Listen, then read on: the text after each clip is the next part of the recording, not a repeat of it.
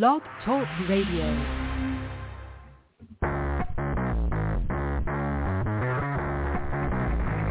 Hello and welcome to Action Radio. This is Greg Penglis coming to you from the historic district of downtown Milton on the banks of the beautiful Blackwater River.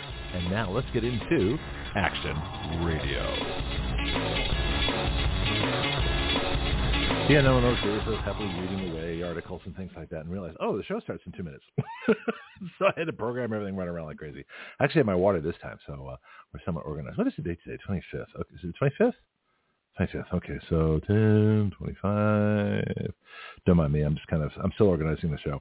Now, actually, we had, Bill unfortunately had to step away from the microphone, as they say, for this morning. So he had a last minute thing he has to do, so he won't be joining us.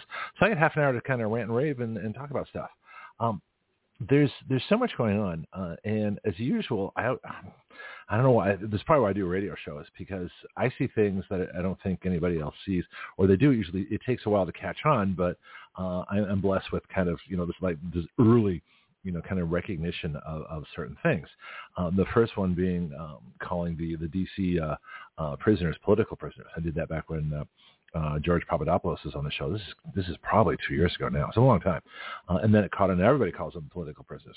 I called it the D.C. Gulag long before anybody else did. Called it the D.C. Gulag. And whether they thought of it independently or heard me, I don't know. And it really doesn't matter, because it is the D.C. Gulag. Other things that we do a lot of things here. I mean, I'm hoping that, Fauci gets known as Dr. Fascist. We've been calling him Dr. Fascist for probably 3 years now, or ever since COVID started. It was a couple months after COVID. So probably by, I would say, April or May of 2020, he became Dr. Fascist. And all these different things, the GOP, the gelding old party, I got Mosley. Mosley calls it the gelding old party now too. So it catches on. And so language is critical. The part of the mass psychosis, the idea that of how to control a population and then how to get rid of a mass psychosis. COVID was a mass psychosis. COVID was not a disease. It was not a virus. It was a mass psychosis. It was a psychological operation and a marketing campaign. The virus had very little to do with it, because the virus wasn't that serious. I had it. I'm sick for a couple of days. Well, I can be sick for a couple of days, with a bad cold. So, but I don't change my world over it. I don't lock myself down, or I just stay home for a couple of days. That's what normal people do when they get sick. You stay home, you recover, so you don't get everybody else sick, and you go back to work. No big deal, right? Anyway, so that was a mass psychosis. But Václav Havel, the poet who became the head of Czechoslovakia, I guess later the Czech Republic after they threw out their Russian communists, he talked about 3 ways to get rid of a mass psychosis. The first is truth. You got to tell the truth. The second thing is ridicule. Oh, we're big on that. We love ridicule here. If you listen to any of my sarcastic pieces, I might play some today just to ridicule. But if any of that, it's just and the third one is probably the most important: parallel structures.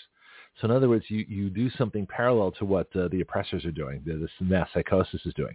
And our parallel structure to Congress and legislatures is our Action Radio citizen legislature, where we write better bills, shorter bills, simpler bills, more powerful bills, bills that actually help people far more than anything coming out of Congress or the state legislatures, for the most part. There's some really good bills there, too. In fact, some of them, one of them, Robin Tout, who was my guest yesterday, talked about the bill that she wrote. So the idea of citizen legislation is catching on. It's going to be huge. It's going to be incredibly powerful, and we're going to do amazing things. All right, so let's talk about what happened last night. And this is actually very key and critical, and hopefully other folks will pick up on my terminology, which I love when that happens. What they say, imitation is the greatest form of flattery. So I love it. Go ahead and flatter me. Copy what I say. Feel free. That's why I do it. But let me get my title of my show up here. So I'm going to read it. So I have to leave live chat for a minute. So I wrote the extorted plea bargains of the Trump folks. That would be Jenna Ellis, Sidney Powell Blade. The extorted pleas. In other words, I'll read the whole title and I'll explain. Extorted plea bargains of Trump folks like forced POW confessions. Okay? So what are we talking about here? Why do I say extorted? I say extorted because these people are under huge investigations. They have to spend massive amounts of money. They're trying to create these legal defense funds, but they can't match what the government's spending on them, because the government's spending our own money against them. So the illegal government is taking our money illegally to prosecute people who did nothing wrong. That's the situation. It's insane. We're living in an insane time. I kind of knew this was coming. I just didn't know when. And so it's here now. So I've been prepared for this mentally for decades. I am not the slightest bit surprised. In fact, I always felt, ever since I came to the United States, back when I was a teenager, young teenager, 12 years old, I figured the next country that's going to have a communist or a fascist or Nazi revolution would be the United States, because the government's too big. It's just that simple. The government is too big. And so the best way to keep freedom and keep peace is to make the government a whole lot smaller. I'm thinking like about a tenth the size that it is right now. You need to off most of it. That's the only way we're going to be safe from the federal government, because they are far too powerful. There's far too many, and they're so entrenched. And they don't care. Once they join the government, it's almost like you leave your American citizenship behind. You become this automaton. You become this apparatchik, is what they call the communists. The communists over in Russia and China, apparatchiks. You do whatever the party says. You're a cog in the wheel. You're nothing more. And the expression "just following orders," whether you do it in a Chinese accent or a Russian accent or any other Cuban accent or any other communist, country, Venezuelan, doesn't matter. It's all the same thing, just following orders. In other words, you'll kill people if ordered to, even if it doesn't matter if you think it's right or wrong. You don't care. Right or wrong doesn't enter into it. You're just following orders, right? That's how it works. So what's happening right now is all these bogus prosecutions from Jack Smith, who has no business having any kind of a law degree whatsoever, let alone be a prosecutor, is using the full force of the Brandon illegal government, the insurrection, to prosecute people who are simply trying to say what the truth is, that the election was stolen. And what they're doing, and when I watched, Sidney Powell was bad enough, but Jenna Ellis was particularly bad, because here she is crying, reading this statement that I know she didn't wrote. I know she doesn't believe a word of it. She's incredibly intelligent. So this is not a stupid woman up there confessing. So the only reason you could make someone like that do what she did, a forced confession, admitting things that she absolutely knows are completely untrue, is extortion. So how do they extort her? Well, you bring the full weight of the federal government down in a fashion so incredibly oppressive that she feels she has no choice. So the question is, this isn't justice. This has nothing to do with justice. This has nothing to do with law. This has nothing to do with anything. Why the Supreme Court hasn't thrown all these cases out, I have no idea. They're part of the problem. They're part of the deep state. They're part of the apparatchiks. So the Supreme Court judges, and I say judges because that's what Article 3 in the Constitution says. If you don't believe me, look it up. I don't make this stuff up. Anyway, so the whole idea that these people are confessing to things that they know they never did, that we know they never did, but they're doing it anyway, all so they can get Donald Trump. That's what's ultimately going on here. This is a conspiracy. It's not a theory. It's real. We're watching it every day. This is a conspiracy. This is a conspiracy to defraud the American public of our choice so that the government chooses the government. I'll be writing an article on this. In fact, I've been sort of started an article on the government chooses the government. But this is kind of like this is the proverbial straw that broke the camel's back. So Jenna Ellis gets up and makes a confession on video that the left is going to be displaying for months all through the campaign. They're going to say, see, Trump's own people don't like him, don't agree with him. They felt coerced. They were shamed. They were extorted into doing it. No, they weren't. No, the prosecutors, the leftist prosecutors were doing the extortion. So what does it sound like? Well, it sounds to me like when I watch those movies or when I see actual news videos of POWs, particularly Vietnam. And North Vietnam was famous for taking American POWs from the Hanoi Hilton and forcing them to make confessions. America is a terrible country. I hate my country. It's all their fault. The good people of the People's Republic of North Vietnam are wonderful saints, and it's the American, government that's doing all these horrible things to them. I'm not a patriot. I don't believe in, freedom, justice, mom, apple pie. They're forced to admit all these horrible things. We knew they didn't believe it. Everybody knew the North Vietnamese knew they didn't believe it. That wasn't the point. The point was to make them say it. And so the whole point of this, we know Jenna Ellis doesn't believe what she said. The Democrats know Jenna Ellis doesn't believe what she said. It doesn't matter. All they wanted to do is have her say it so they can use it in court against Trump. That's what's going on here. So the parallels to me are very striking. Now, there's a big difference between torture and extortion. Okay, the soldiers in Hanoi Hilton, the soldiers in North Korea, the soldiers in Nazi Gestapo camps, the soldiers. I don't know about Iraq or Afghanistan. I don't remember seeing any forced confessions. I don't think that was a problem there. If it was, I apologize for not knowing. But as far as I can remember, this pretty much stopped with Vietnam, because we didn't have quite the same involvement. So, and we weren't flying airplanes with missiles, planes that are unfortunately rather easily shot down, like the Skyhawk. Great airplane. But the Russian missiles and the Chinese missiles that were given to North Vietnam were also very good, better than the subsonic Skyhawk, which should never been bombing there, shouldn't have even been there in the first place. Anyway, point being that the pilots were shot down. That includes John McCain, by the way. John McCain, suffered horribly in North Vietnam, in the Hanoi Hilton, in the basically the concentration camp prison. Listen, all kudos to him for that. Bless him for what he did there, for surviving that. It's what he did in the Senate that I have problems with, and that's another story. So I don't take away anything from what he did as serving this country, but apparently he wasn't that good a pilot. That's what they say. But he got the job, because he was an admiral's kid. So politics works in the military too. But the point of this is that all of our brave soldiers in the Hanoi Hilton. In fact, there's a famous soldier. I forgot his name, and I apologize for that too. But he actually he did Morse code with his eyelids. He was blinking torture while he was confessing to things that he knew weren't true, that everybody knows he didn't believe, that the North Vietnamese knew he didn't believe. It didn't matter. He was blinking out Morse code for torture. That's a soldier. That's dedication. It'd be interesting if Jen Ellis would do the same thing. If she blinked out, "I'm lying" in Morse code. I don't believe this. Extortion. So how does this extortion work? Well, it's actually pretty simple. First of all, like I say, the government has unlimited amounts of our funds to go after these people. They can bring up all the bogus charges. They can haul them into court. They can do all these things. And all that stuff costs money, costs a huge amount of money. So first of all, the first thing to do is break you financially, which isn't hard to do because the government always has more money. It's like if you're a criminal, you fight the local police. You can fight the local police, but then the county sheriff gets involved. And if that doesn't work, then they call it the state police. If that doesn't work, they call it the state National Guard. If that doesn't work, they call it the Marines. Sooner or later, you're going to lose because they can always call out more people. We got 287,000 bureaucrats under arms in Washington, D.C. in the federal government. 287,000. That's an army. That's bigger than most of the armies that fought throughout world history. So we have more armed bureaucrats than most countries had army, and most countries still have army. We only have 185,000 combat Marines, but we got 287,000 armed bureaucrats. We got more than 100,000 more bureaucrats armed than we have Marines armed. Think about that for a minute. That's how bad the situation is. So anyway, so these forced confessions have to stop, and someone, you can't count on the Gelding Old Party. They're co-opted by the deep state. They can't even elect a speaker, although they do have a good person. I think it's Mark Johnson. Is it Mark Johnson or let me see what his name. This guy, he looks like an accountant. He's great. He's going to be very good for this role. All right, I put it somewhere. I think it might be Mike Johnson. I guess it's one of my many. I try to distribute my things around here. Okay, I don't think I have a story on it, but Mike Johnson, the person I'm looking at now, is really good. I've seen him in committee hearings. He asks great questions, very methodical. He's like the good lawyer. He's like the one that's organized, that already knows the answers to all the questions. He just kind of methodically leads you to where he wants to go.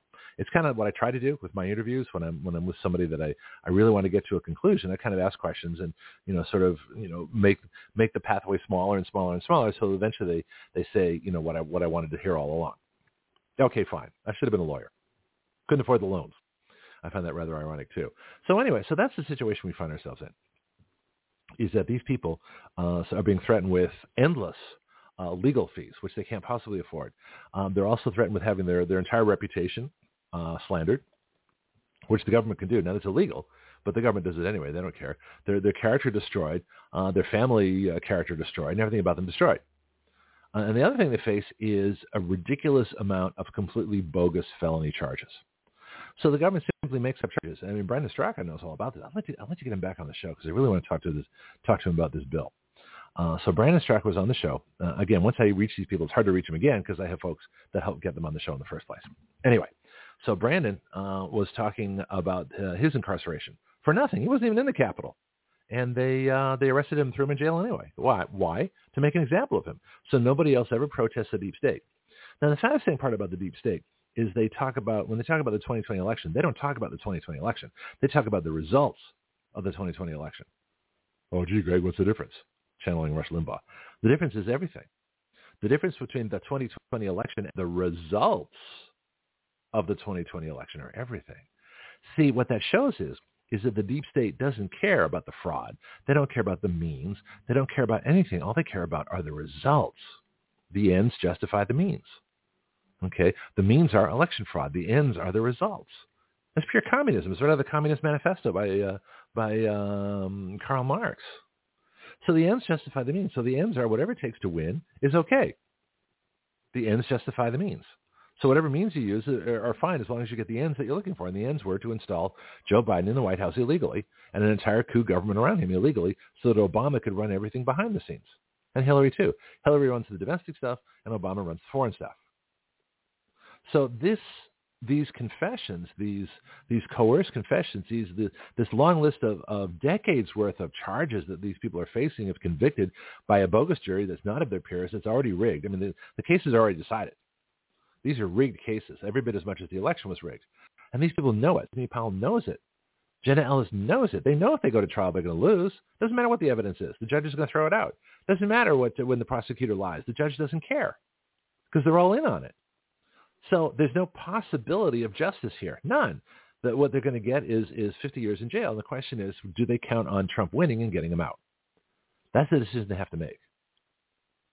Is it worth going to jail, hoping that Donald Trump will become president, and of course they'll all be let out at that point, and hopefully the people that put them in jail go to jail themselves.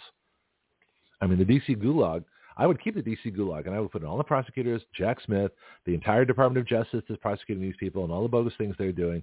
Merrick Garland, special place for him in a little solitary cell somewhere with a bucket. That's all you get. That's what you gave the Trump supporters. That's what you're going to get. Kind of an eye for an eye, isn't it? Yeah, it is. I don't care. If that's what they're doing, why not? Because they know they're doing it for the simple reason they're trying to extort and scare people into not protesting.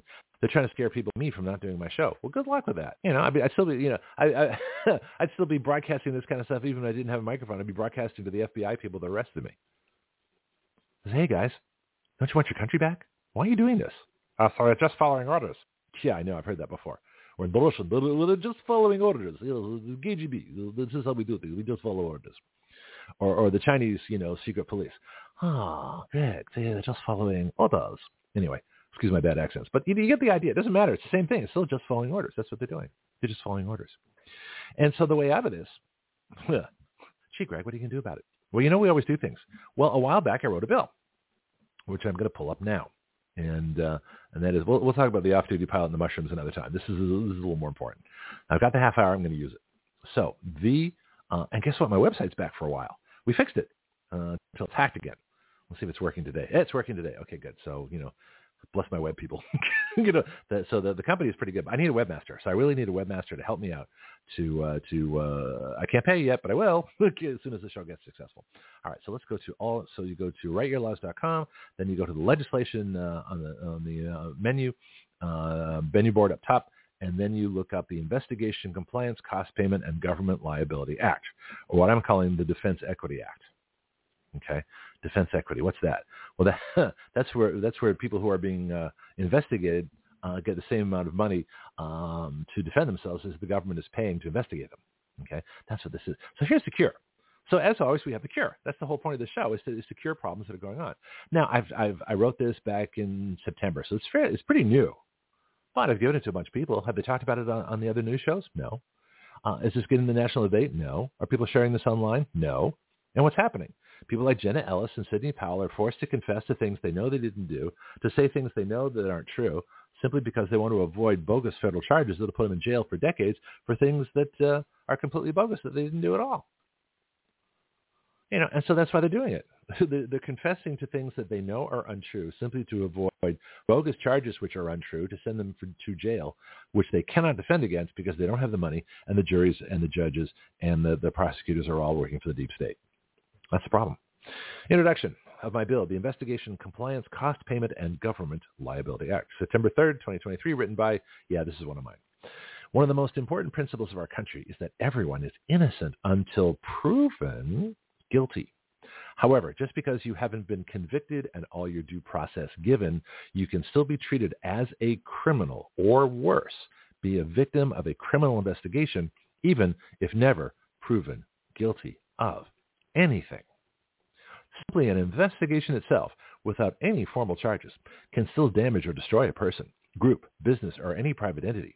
The costs of compliance, the presence of federal officers in your place of business, the legal fees, the fear and doubt placed in customers, friends, and family, and the stigma that there must be something to the investigation, or why else would the government be investigating, brings about doubt and mistrust that can change lives forever.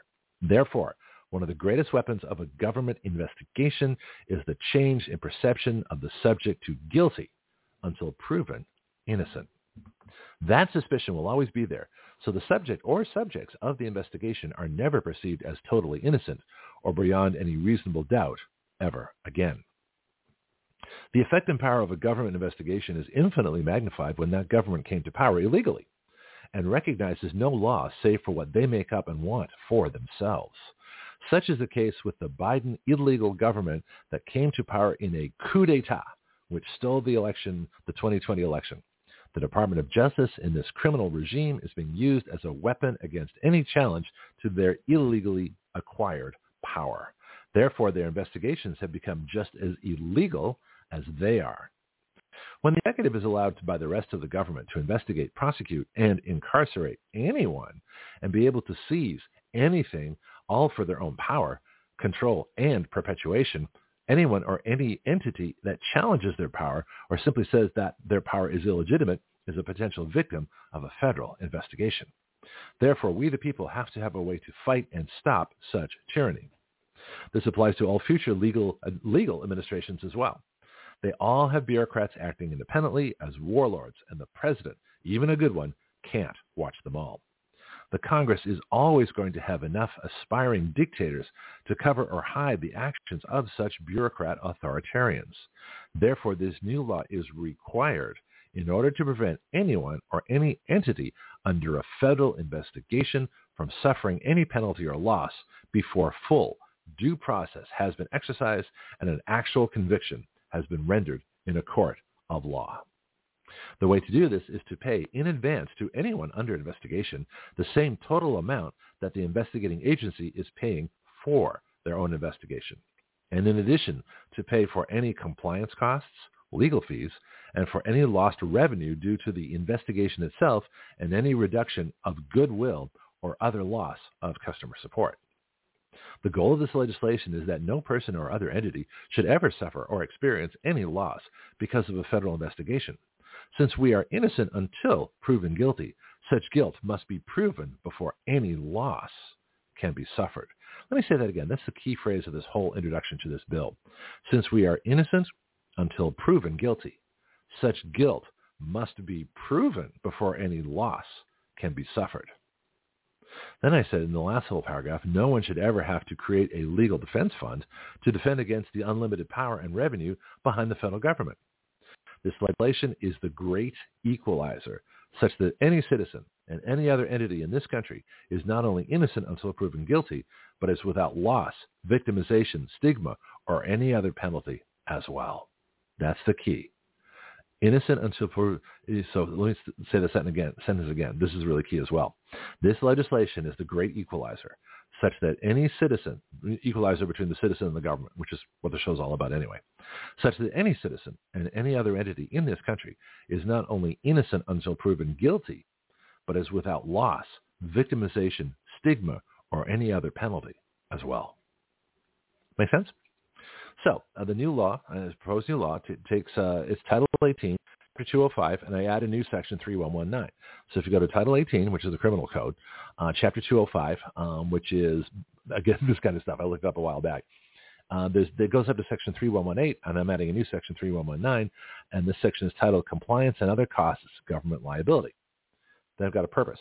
I'll read just a little bit here, and then I'll go through just maybe three of these, and then Wendy will be here. So the purpose of this section is for the government to pay all the costs of compliance, lost revenue, lost employees, lost customer market share and goodwill, and any and all legal fees, document searches, collections and presentations, consultants, in fact, any costs at all to anyone, any company, any organization, any entity at all under any federal investigation, such that any party being investigated suffer no loss at all during the course of and as a result of any federal investigation, and all follow-up due process up to final conviction. That's the purpose of this law. And this is going to go right into the federal code. Okay, that's the way it's designed to go. Second part, defense equity payment.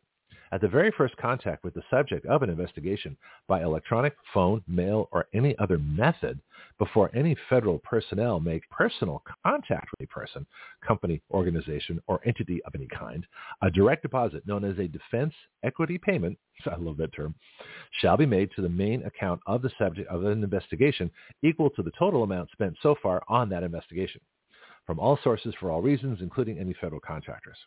This amount shall be paid so that the subject of any investigation may begin compliance with and defense against the investigation without cost to them or their company or other entity. Such payments shall continue monthly through the entire investigation. Well, gee, Greg, how are you going to know that the government's telling the truth? Well, we have a thing down below called instant freedom of information. So the law says they'll have to respond that day. Someone has a request, they have that day to comply. The next one said, here, the last one, compliance costs. This is the last one I'll read. Then I'll play a couple of things here before Wendy gets here. C, compliance costs. Any entity subject, I should put to a federal investigation. I'll fix that later. In addition to being paid the equal amount spent by the federal government on their investigation, shall bill the investigative agencies or other federal government entities for any individual or ongoing compliance costs during the entire ongoing investigation. These costs shall include, but shall not be limited to, all legal and attorney fees and related legal expenses, any paperwork expenses for research, collection, duplication, and transportation. Yeah, the federal government can require, truckloads of papers, right? Any hiring of personnel, consultants, or other companies to deal with the investigation, any other expenses incurred as a result of any federal investigation, compliance costs shall also be paid monthly. Now, just from what you heard so far, the introduction to the bill, the purpose of it, the purpose, defense equity payment, and compliance costs, do you think for a second that if this bill were federal law right now, that Sidney Powell and Jenna Ellis would have confessed to anything? I'll give you 5 seconds to answer. And the answer, well, I'll tell you. The answer is no, they wouldn't. They'd still be fighting because they'd have every bit as much money as the government is spending on them. They'd be able to bill the government for all the compliance costs. There'd be no legal defense fees. There'd be an infinite array of lawyers lining up to take on the government to make a name for themselves and actually do some good work. The situation would be totally different. So why isn't this law out there? Well, because the deep state doesn't want you to know about it. They don't want you to know I wrote it. They don't want you to know that it's there. And the people, but what really kills me is not that I expect the deep state to try and suppress me. That's normal. What I am surprised at is that the Trump campaign that has this, the people that I talk to, the people I've had on the show, the guests that have access to the entire, national public, don't talk about it. That's staggering to me. I don't understand. Anyway, Wendy's here in a couple of minutes. Let me play a couple things before we get to her, and then off we go. Yeah, where is it? Yep, there we go. Here is your Action Radio contact and website information. The call-in line is 215-383-3832. Our show site is blogtalkradio.com/citizanaction. Same link, live and podcast. Please share all our shows. We have live chat at the bottom of the broadcast page, available worldwide. Sign in to your free account and type away. We have an internet Skype line where you can call the show worldwide also. Please see the broadcast page for our Skype name. Call in during the show to get approved.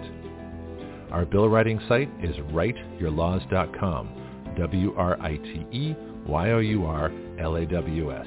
Writeyourlaws.com. This is where anyone can write a bill and start the process of it becoming law. My paid and free subscription column is at gregpenglis.substack.com. Please consider a paid subscription of $5 per month or greater. For contributions to Action Radio, please go to givesendgo.com/actionradio. We have over 20 Action Radio Facebook groups. Use the Facebook search window by putting in Action Radio to find our groups. My public email is greg@writeyourlaws.com. Please contact me about advertising on Action Radio and helping our mission of freedom. Thank you for listening.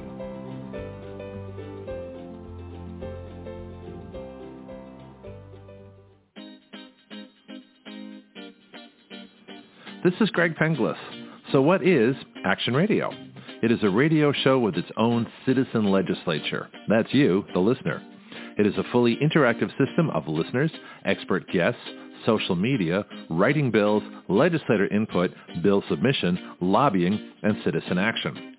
Action Radio is the future of talk radio, using all the available technology in one completely integrated new system.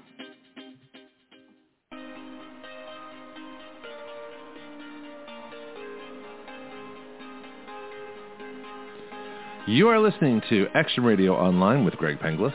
The webpage for all Action Radio shows and podcasts is blogtalkradio.com/citizenaction. Please share our show with all your friends and family, both nationally and internationally. The guiding principle of Action Radio is this: we the people give our consent to be governed through writing the laws by which we are governed.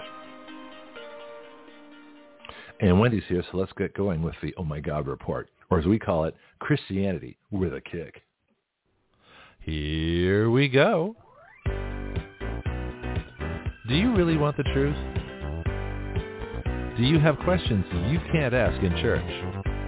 Welcome to the Oh My God report. Wendy Arthur is more concerned with truth than propaganda, putting more value in Scripture than religion, and more about you and your relationship with God than your membership in any church. This is Christianity with a kick. Of course, it helps if I make her line live. This is a crazy morning. Okay, you're live now, Wendy. Good morning. Good morning. Good morning. I was so wrapped up with my rant the last half hour. I didn't know what I was going to talk about, but it's weird. As soon as I start talking, things just pop into my brain. It's like, thoughts in, words out. It's like this continual stream. It's like trying to stop Niagara Falls. Once it's going. It's been going for a while. It's going to keep going. So it's like, thoughts in, words out. But no, this is actually, it was a very serious topic. In fact, the title of the show today, I'll be curious your feeling before we get started. So I had to, compartmentalize because only so many word spaces I have. I wrote extorted plea bargains of Trump folks like forced POW confessions. In other words, not comparing the torture, not comparing the treatment, but just the idea of forcing a confession that they know they don't believe, that the people forcing the confession don't believe, that the American public doesn't believe, but they're making them say it anyway so they can use it against Trump.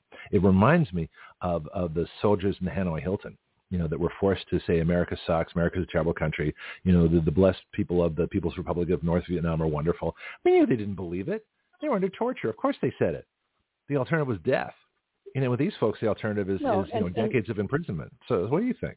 Seems very similar. Well, and also, and after having to betray your country, not wanting to, and to do all the propaganda stuff, then you have, I even hate saying her name, Jane Fonda, over there, and the ultimate betrayal to our countrymen. Mm-hmm. Yeah. Hanoi Jane. Yeah, they still call her that. Yeah. But no one's picked up on this yet, but it struck me last night. I'm watching Jen Ellis. I know she doesn't believe it because I've watched her through the hearings. She was dedicated. She knows the election was stolen. She has all the evidence. So for her to say that she was coerced or that she was told things that weren't true, it's a bunch of nonsense. I know it because I've watched her for, I guess those hearings went on for several months. Her and Rudy Giuliani. Yeah. Giuliani's not confessing. He's got bigger cojones, than a lot of people. He was mayor of New York. He's a tough guy. He's a tough little Italian dude. Yeah. Right. But Jen Ellis, why does she want, 50 years in prison at the hands of a DC rigged jury, a DC rigged prosecutor, and a DC rigged judge behind an illegal government? That's what she's facing. She knows she's going to lose in court. They're going to convict her. That's extortion. They promised her, that's never going to happen. Oh. Say this and that's never going to happen. Yeah. All they have to do is say, look, you confessed. They can turn around and say, we confessed. We can prosecute this like Mike Flynn. They can promise anything they want for the confession and then say, well, you know what? We got your confession on tape. Everybody's seen it. We think you're guilty. We're going to retry you. I mean, come on. That's easy. I'm sorry, Wendy. Yeah. You were saying? No, it's true. But all of this is pretty much going to be a moot point because God has been saying for almost 2 years now, y'all better change your ways because I'm going to expose every one of you. I'm going to take some of you out. Yeah. And your seats will be vacated because I will have righteousness ruling my land again because America is not just up for grabs. God says it's my America. He's claiming that. He created the entire world and all the earth that we are sitting on. Mm-hmm. So don't try to mess with it, because especially now he's given literally, eons for us to get things straight and to, mm-hmm. Do things right, and we have not. And the church has failed miserably. We have let the world infiltrate, and we've tried to be seeker-friendly, quote unquote, and we've watered down the gospel, and we've preached a false Jesus and a false gospel. And, nobody even mentions hell anymore or the realities of it, and nobody wants to do anything but talk about grace. So just, walk down the aisle, give them your member card, and go live however you want, and, God's going to take you to heaven anyway. Yeah, pay your dues in the plate. Yeah, exactly. No. Yeah. Pay your dues in the plate and you're done, right? No, it doesn't work that way. Yeah. And that's not how it works. So, and a lot of people are going to be absolutely shocked and surprised when God says to them, "Depart from me, I never knew you." They never knew the real Jesus. They never knew the real God. They never had any experience with a real Holy Spirit. They did religion, and that's a one-way ticket to hell. So nobody wants to preach that anymore. So, but except now it's time to pay the piper. Here's yes, like it's like preach du jour. This is what we talk about. I got a question. And what is your preach du jour? Yeah, you can use that term. So, and now, Greg, our preach du jour is, so like I say, I make this stuff up. It just comes. Thanks, God. Appreciate the help. There was a time when Christians were thrown to the lions and they did not deny their faith. There were people that have been beheaded by ISIS on video camera who did not renounce Christianity. There are people and I'm looking at Jen Ellis and Cindy Powell. I said, you're only facing jail. Yes, jail's a terrible thing, but you're not being beheaded. Okay, you're not being tortured in the Hanoi Hilton. There's as much as I like these people, I see it. There's a lack of character. You can't let these people win because everybody knows that these are bogus confessions. They just want them. So what part of God is missing in their lives that they don't have the courage of their own convictions, which they did before when it was popular in front of friendly legislators and things like that, like Doug Mastriani in Pennsylvania, or the Arizona folks, Wendy Rogers, who's been on the show, state senator. When you're before a friendly audience, it's easy to be brave. The real test of bravery is when you're before a bunch of leftist apparatchiks of the communist illegal government. That's when real bravery takes place, and they didn't show it. That's right. I'm disappointed. Yeah. Yeah. Well, just this week, the Lord has said that He is fixing to expose the traitors on the Supreme Court and several other places in our government. Okay. And so I just think when He says that, and this is like when He says something more than once, and He says it closer together than He has said it before. He's serious. No is fixing to happen. Yeah. We crossed the line of it's going to happen. This is what I'm going to do. It's now come to the point of I'm fixing to do this, and now there's no changing it. You have had your opportunity to have my mercy upon you, and you have not repented. You have not done anything to change your ways, and some of you, He said, have even doubled down, and hardened your heart even more. And there will be no mercy for them. Does this come under false witness? If you bear false witness against yourself, in other words, if you confess to things that you know aren't true, is that one of the commandments, or is that? It's not one of the. It's not a commandment, but it certainly. It's in Scripture. That there's scriptures all over the place. That you cannot. God considers that treason to the faith. Okay. And bearing false witness against somebody else that's a serious crime in God's book, because we all have enough to answer for as it is, instead of and because that's what happened to Jesus. They bore false witness against Him. Right. So God that holds a special place in God's book of oh, no, you didn't. Yeah, it's called betrayal, folks. But you can betray yourself, Yep. and this is what I think is happening. Another interesting thing is what happened. Yeah, the vote of the House Republican conference, when they were public, only 28 people voted against Jordan for Speaker. But when they had the little private meeting in the basement, much like the January 6th, extortion to get Brandon elected and dump the Trump electors, 125, I think it was, 125. So almost 100 more people changed their vote in private when nobody was looking, and it's not recorded because it's a secret ballot, than would do it openly in the sunshine of day. So there's false witness. So what they do in public and what they do in private is two totally different things. So that's why that vote should be public. But that's more false witness. That's a serious character betrayal, and a country betrayal. Well, and the scripture also comes to mind that says that he who seeks to save his life shall lose it, and who is willing to lose his life shall save it. Yeah, that sounds like a good action radio thing. I mean, I hope it never comes to that, but you never know. Don't know how bad this is going to get, and so and what will these people, it's not that far from the DC gulag to lining up against a wall. It's not that big a step. Yeah, no, it really is not, and people don't realize that. It really, I do. It's just a couple steps, folks. Yeah. Yep. So everything I'm seeing is leading to the same conclusion, that all the worst horrors, the things that people thought would never happen here, that I feel weird because I always thought it could happen here. Maybe that's the difference between someone who's born here and someone who comes here as an immigrant.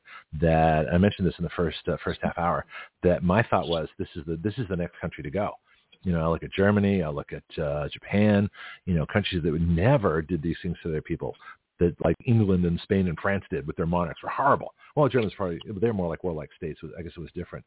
I guess Japan had a warlord philosophy. I might have to rethink my statement. But the point being, modern history, it's you would never think that these countries would be that oppressive of their own people and kill millions of their own people simply for disagreeing with a totalitarian government. And you look at the things they did. The forced confessions, the trials, the fake trials, all the same stuff's happening here. The difference is we've got media and social media. So they have even more tools at their disposal.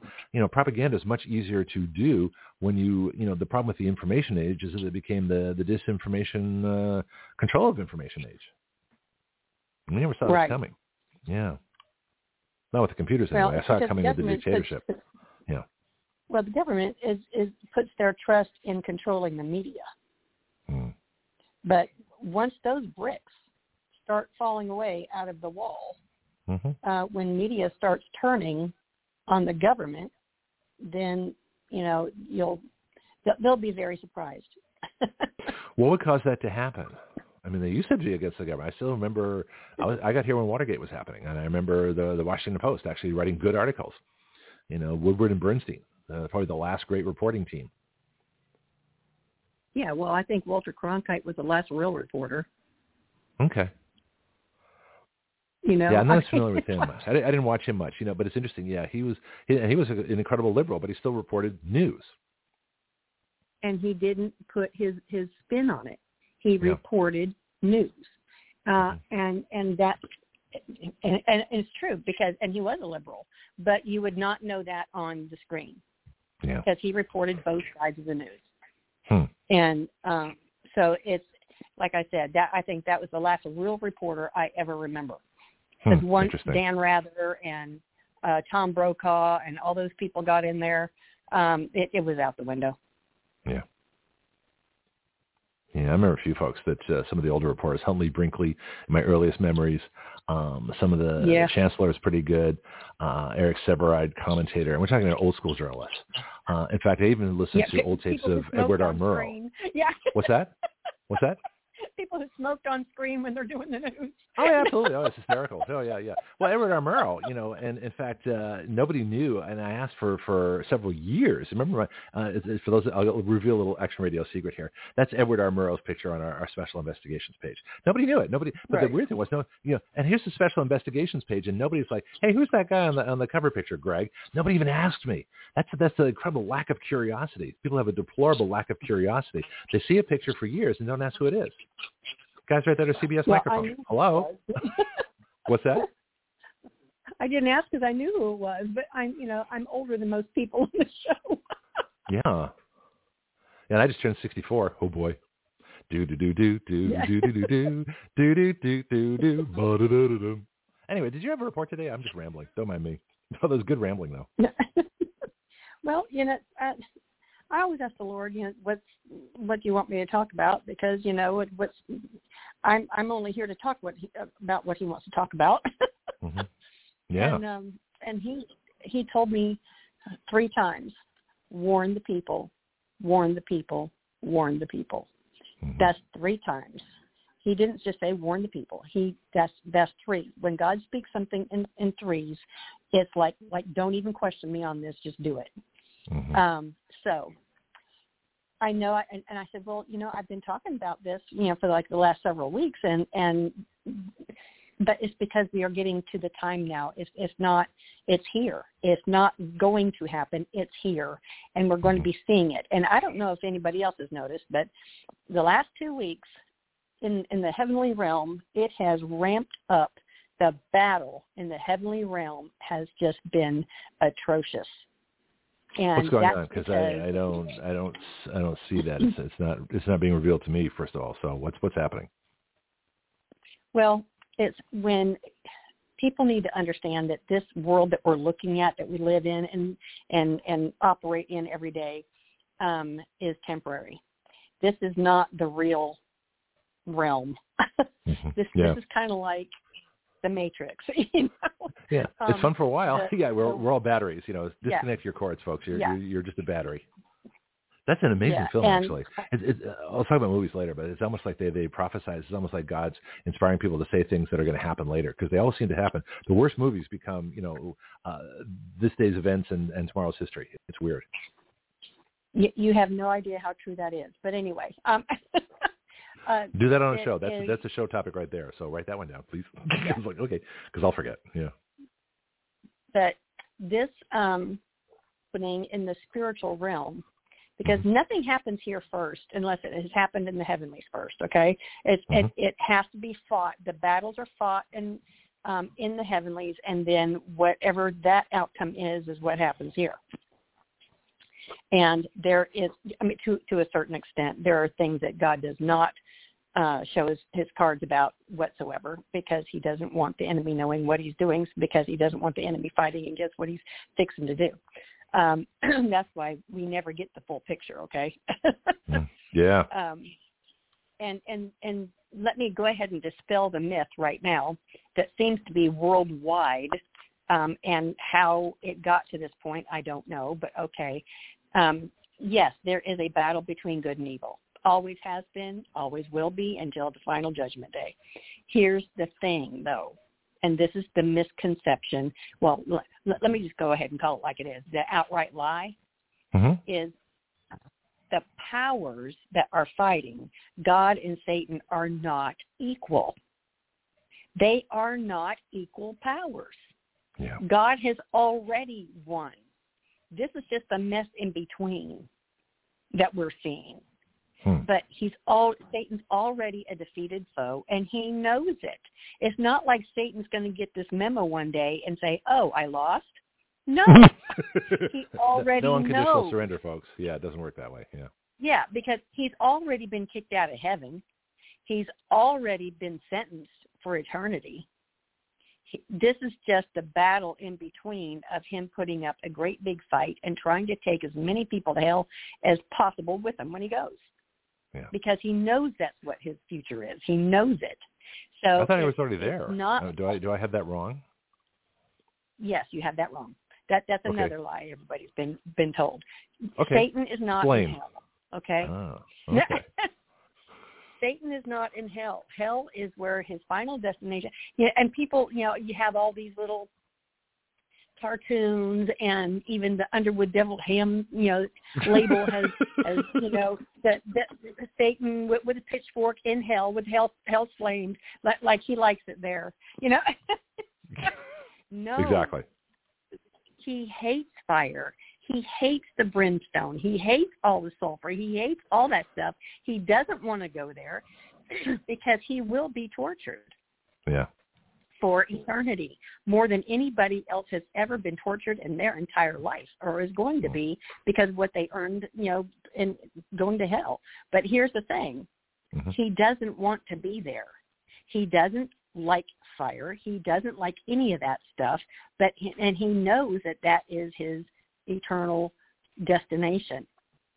So he is heaven right now. There's, the first heaven, the second heaven, the third heaven. Third heaven is where God is. We are in the first heaven, and let's talk about atmospheres, okay? We're talking about the heavens. Our sky that we see, where we fly planes, where we see all this other kind of stuff, is the first heaven. The second heaven would be space and, all of that. And then the third heaven is where God is, which is, we haven't even seen that. That's beyond space and time and anything we can measure. He's beyond all that, yes. Okay. So all right. When Satan got kicked out of heaven, it was to the lower atmosphere. That's why he's called the Prince of the Air. Oh, so that's I understand that. Yeah. That's why when we read in Daniel, when Daniel was saying, look, it's been 400 years. You said that we would be in captivity for 400 years for the idol worship and all the things that we did against you. It's now been 400 years. So where is our deliverer? Where is our deliverance from captivity? And it said that when God heard those prayers, he sent an angel. He was sending an angel, one of the archangels, the seraphim, to go give Daniel the answer that, yes, captivity was about to end. He was sending a way. He was going to make a way for his people to be freed. But the messenger angel had to come through the second heaven to get to Daniel down here in the first heaven, in the first stratosphere, atmosphere. And it says that for 3 weeks, for 21 days, he was stopped by the Prince of Persia, which is a principality, a demonic principality over an area. And he had to come through Persia, Iran, to reach Daniel. And they were fighting in the heavenly. So when I tell you that there is battle in the spiritual realm, this is what it's talking about. This is a great example. For 3 weeks, the angel was trying to get through. It was Gabriel. And he finally, he couldn't get the answer to Daniel. And Daniel is praying 3 times a day, praying, saying, where is our deliverance? Where is our deliverance? And so Gabriel couldn't get through on his own because the battle was so fierce and so intense. He called Michael, the head archangel, and he came and said, fight these guys. I got to get this message through. So Michael took over the battle in the heavenlies, and Gabriel was able to get through and give the answer to Daniel, saying, God heard your prayers 3 weeks ago, but we had battle in the heavenlies with the Prince of Persia. I couldn't get here to give you the news from the Lord that, yes, you will be freed. So interesting. When there's delay in the answers to your prayers, know that there is serious battle going on to try to keep that answer from getting to you. It's a very real realm, folks, and you need to be aware of that. So no, makes sense. I just wanted to that. It just makes perfect sense the way things go, and that, things that you see and that you get revealed, which is fascinating. But Persia, they changed their name. They're trying to hide who they are. But you go back. I'd be curious. The history, the ancient history of ancient Persia, has always been a conquering evil people. These are not friendly folks, and the folks that got out of Persia, even up to the Shah and the Ayatollah and everybody else that came here, you're really glad to be here. Why was America, of all the countries out there, we've had China's had communism and warlords and dynasties, and Japan and Korea and all these old countries. England has had kings going back. We've all seen Braveheart. The oppression's been around this world for a long time. How did the United States get chosen as the place of freedom? Well, because Israel and America are the only two countries that have their basis in God. Okay. Number one, Israel was created by God, and God chose Israel. And they are his prized possession, and I don't care who you are, how big you are, how badass you think you are, when you go up against Israel, you're going to get beat. Because God defends Israel. The second thing is, okay, God chose Israel. America chose God. We were the only country who said we want the freedom to worship God as we want and not be told by the government how we were to worship, where we were to worship, and what we are allowed to believe and what we're not. But this, most of our stuff is in English tradition. I'm sorry, I didn't interrupt. But it's a lot of this goes back to England. And so why was not England chosen? England had Cromwell. England had Magna Carta. England had, I think, John Locke and the free markets. Adam Smith. There's a lot of British, what we call old white European, dead white men that did this. So a lot of the philosophy here, and most of our founders were British. It was also England who said, you will only worship the way we tell you to worship, and when we tell you to worship. Yeah. So why? So, no, England is not the little Mary had a little lamb over here. England was part of the oppression of Christianity. Mm-hmm. Oh yeah, but the whole thing. And by the way, the idea the king's the head of the church God too. does not want kings. He never wanted people to have kings. Oh. He said, "I am your king. I am your benevolent ruler. I have your best in mind." And just like back in the Bible, when Israel said, everybody else has a king, all the other nations have a king, we want a king. And God said, you don't want a king. Yeah. I am a good ruler. I take care of you, and I provide for you, and I want the best for you. We want a king. And he told the prophets to tell them, if you insist on having a king, I will give you a king, but this is what's going to happen. He will start out nice, and then he will turn on you, and he will tax you to death, and you will be oppressed, and you will not have your freedoms anymore, and he will demand that you worship him as a god. Yeah. We don't care. We want a king. But when you already have God, why do you need a king? So where's the disconnect there? I mean, that's kind of a big question. Thank you. Because they wanted somebody they could see. Oh. And what, no faith? This is the problem. He said jokingly. No faith. Yeah. No faith. Yeah. So they it's what Scripture calls having a form of godliness but deny the power thereof. That's interesting. All about God. You have all these laws. You keep all the laws. You live by the Torah and the Talmud and the Pentateuch and all this kind of stuff and the Septuagint, and you keep all these 613 laws that the Pharisees made up. And that's fine because that means it depended on them. That's something they could still see and measure. Came to actual faith in God. And to live, like he says, by faith, like Abraham did, like several of our forefathers did, then no, they absolutely denied that. They wanted a king they could see. They wanted the pomp and circumstance, and we want to be like everybody else. Well, okay, you got it. And then they found out, quick in a hurry, uh-oh. Yeah. Well, you give somebody power, they use it. It reminds me of George Washington, who's famous for not being king. They offered him the kingship of America. Saying, why don't we fight a revolution to be free if you did that? So, that's right. Imagine George Washington's who you're talking about. It's always interesting. I was going over the bill that I wrote, the Defense Equity Bill. A way to get around all these things and give people the same power the government has by giving them the same money government has to fight them. It doesn't catch on. People either they don't see it, don't believe it. It's too simple for them, but for whatever reason, God puts the ideas in my head, and I throw them on writeyoullaws.com. But I understand that it's like when you say the message and you get frustrated with people. So look, it's right here. Why can't you see what I see? And I have the same feeling. Why can't people see what I see? This is so simple. This actually works, and it's proven to work. And yet they still say they don't share, they don't participate.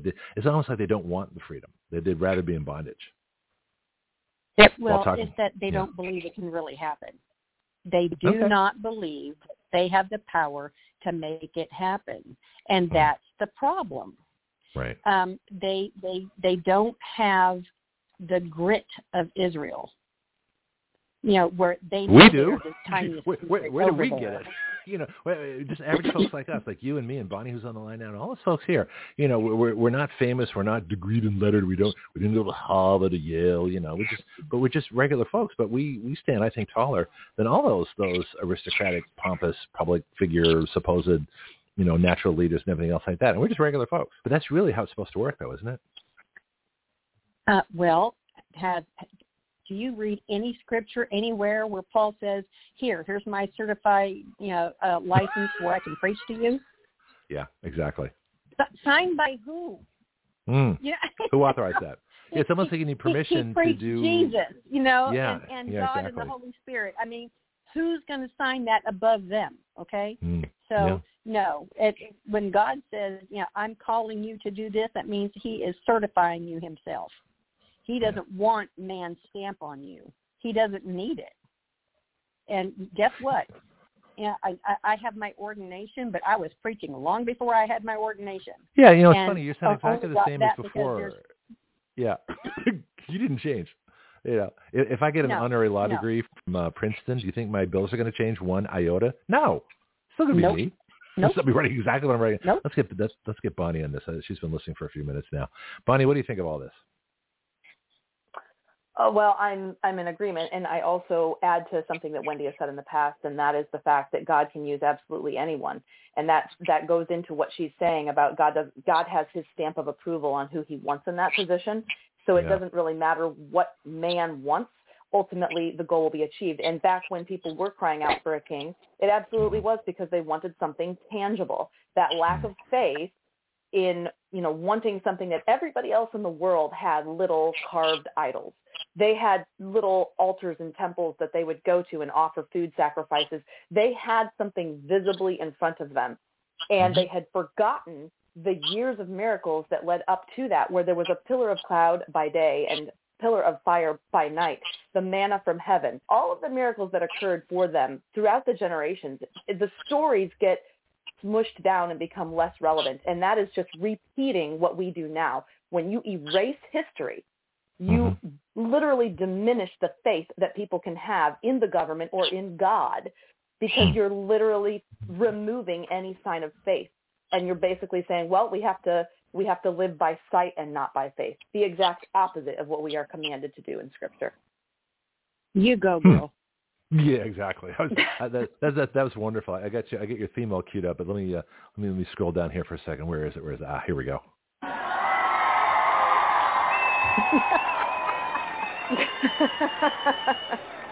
Hey, I got a microphone and I got buttons. I'm not afraid to use them. Just on this last point, yeah, exactly. So for Wendy, and you already know this. You know what I'm about to say, Bonnie, I'm sure too. It's not that I think Action Radio is going to work. It's that I know Action Radio is going to work. I mean, I know. There's no doubt about it. There's not a shred of it. It never even enters my head for a second to doubt anything that we're doing here. I know it's going to work. And it fascinates me when people, and this happened yesterday too, someone says, well, do you have any bills passed yet? In other words, have you got something tangible I can see? And that doesn't enter my head either. What we do here is I don't need to show a bill passed to know that this is going to work. I'm like, I explain how we go to the people first and the media and the government. That's all. That's like the terrestrial explanation. But the true explanation is I have faith. I know this is going to work. Yeah. God's got our back. Yeah. I know it. With every fiber of my being, I know it. That's how I can do this easily. I don't care what happens. They hack my websites. They censor me. They do all this kind of stuff to try and shut me up. It doesn't have any effect. Hear that, FBI, KGB? Why don't you call the show, you bunch of cowards? Well, sorry, this would be a perfect time to remind people about January 7th and the Action Radio Citizen Legislation Day, because it's going to be held in Milton, Florida at the Imogene Theater. And I'm telling y'all, this, if you want to see how this works, This is going to be a practical, hands-on, this is how you do it day. You can be your own legislator. You can write your laws and actually have them submitted for consideration. So this is not a fly-by-night thing. This is not isn't that nice, Greg's got something else to do on a Sunday. No, this is Thank you. For everybody to go and see how this is done. Because if you just listen to it on the radio and you just listen to Action Radio shows, it's still a concept to you. But if you actually come on that day, and it's going to be from 10 to 6, so it's not like you have to miss church to go there. You can come after church. You can go and actually see how this is done. And you're going to go, oh, that's all I have to do. Well, you can do it. We're gonna have a bill writing table. I mean, we're gonna have one of our designated reporters to actually be at the bill writing table, where we're gonna show people exactly how to do it. We're gonna walk through a bill, and I'll probably just grab someone. I just thought of it now, but that's actually an interesting idea. I'll just get someone who's there at that time. So who wants to write a bill? Come on up here. Come out to the stage. Let's do it. I'll have my computer. What would you like to see? And then write the bill right there. Yeah. What do you want? Well, I've tried to do that. It's interesting. I've tried to do that with Tucker Carlson when we had Tucker Carlson's biographer on, and he didn't help us. I've had other people. I said, why don't you come on the show? Or I've asked, major media people that I've had contact with. I said, bring me on your show. Let's write a bill. Oh, I'd love to do that. But then they don't do it. So they don't have the faith either. Well, you know why? Because they are so ingrained and entrenched that, no, that's not how it works. This is how it works. This is what you have to do because that's how it's always been done. They don't really believe it can be changed, but it can. Yeah, it can. Yeah. What was the world before the light bulb? Darker. What was the world before the airplane? A lot further away. What was the world before the computer? Well, the Dewey Decimal library system where it took you 6 hours to look up something, it takes you 6 seconds to look up now.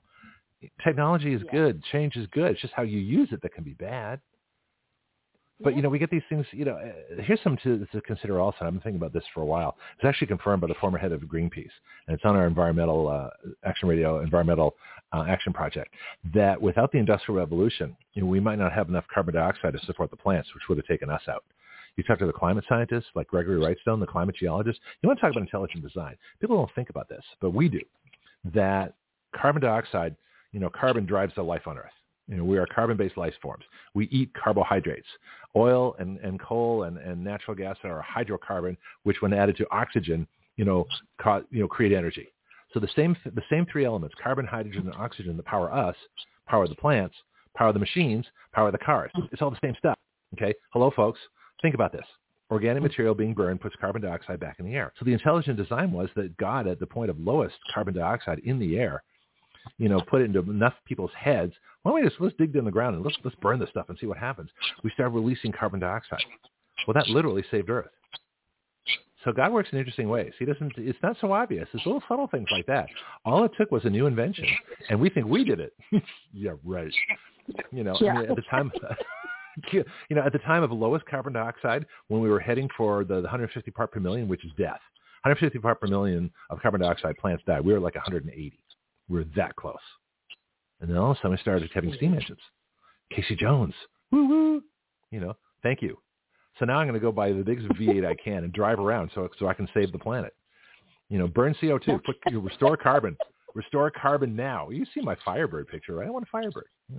Maybe I got a Trans Am. Maybe like a Smokey Bandit with the big sticker on top of it. Drive fast, save the planet. There's a bumper sticker. There you go. Anyway, enough about me. Wendy, I'm sure you have to go, so let's get your contact stuff, and we'll get Bonnie's report going. Yeah, and by the way, check your email for the citizen legislation day. Well, I have been doing a show for the last hour and 9 minutes. Yeah. Thank you, Wendy. Let me thank you in advance. Thank you, Wendy. If anybody would like to get in touch with me, you can get in touch with me on Facebook at Wendy Arthur or Art by Wendy Arthur or Dimensions Ministries. And as always, bow now, avoid the rush. Yeah, you need a round of applause too.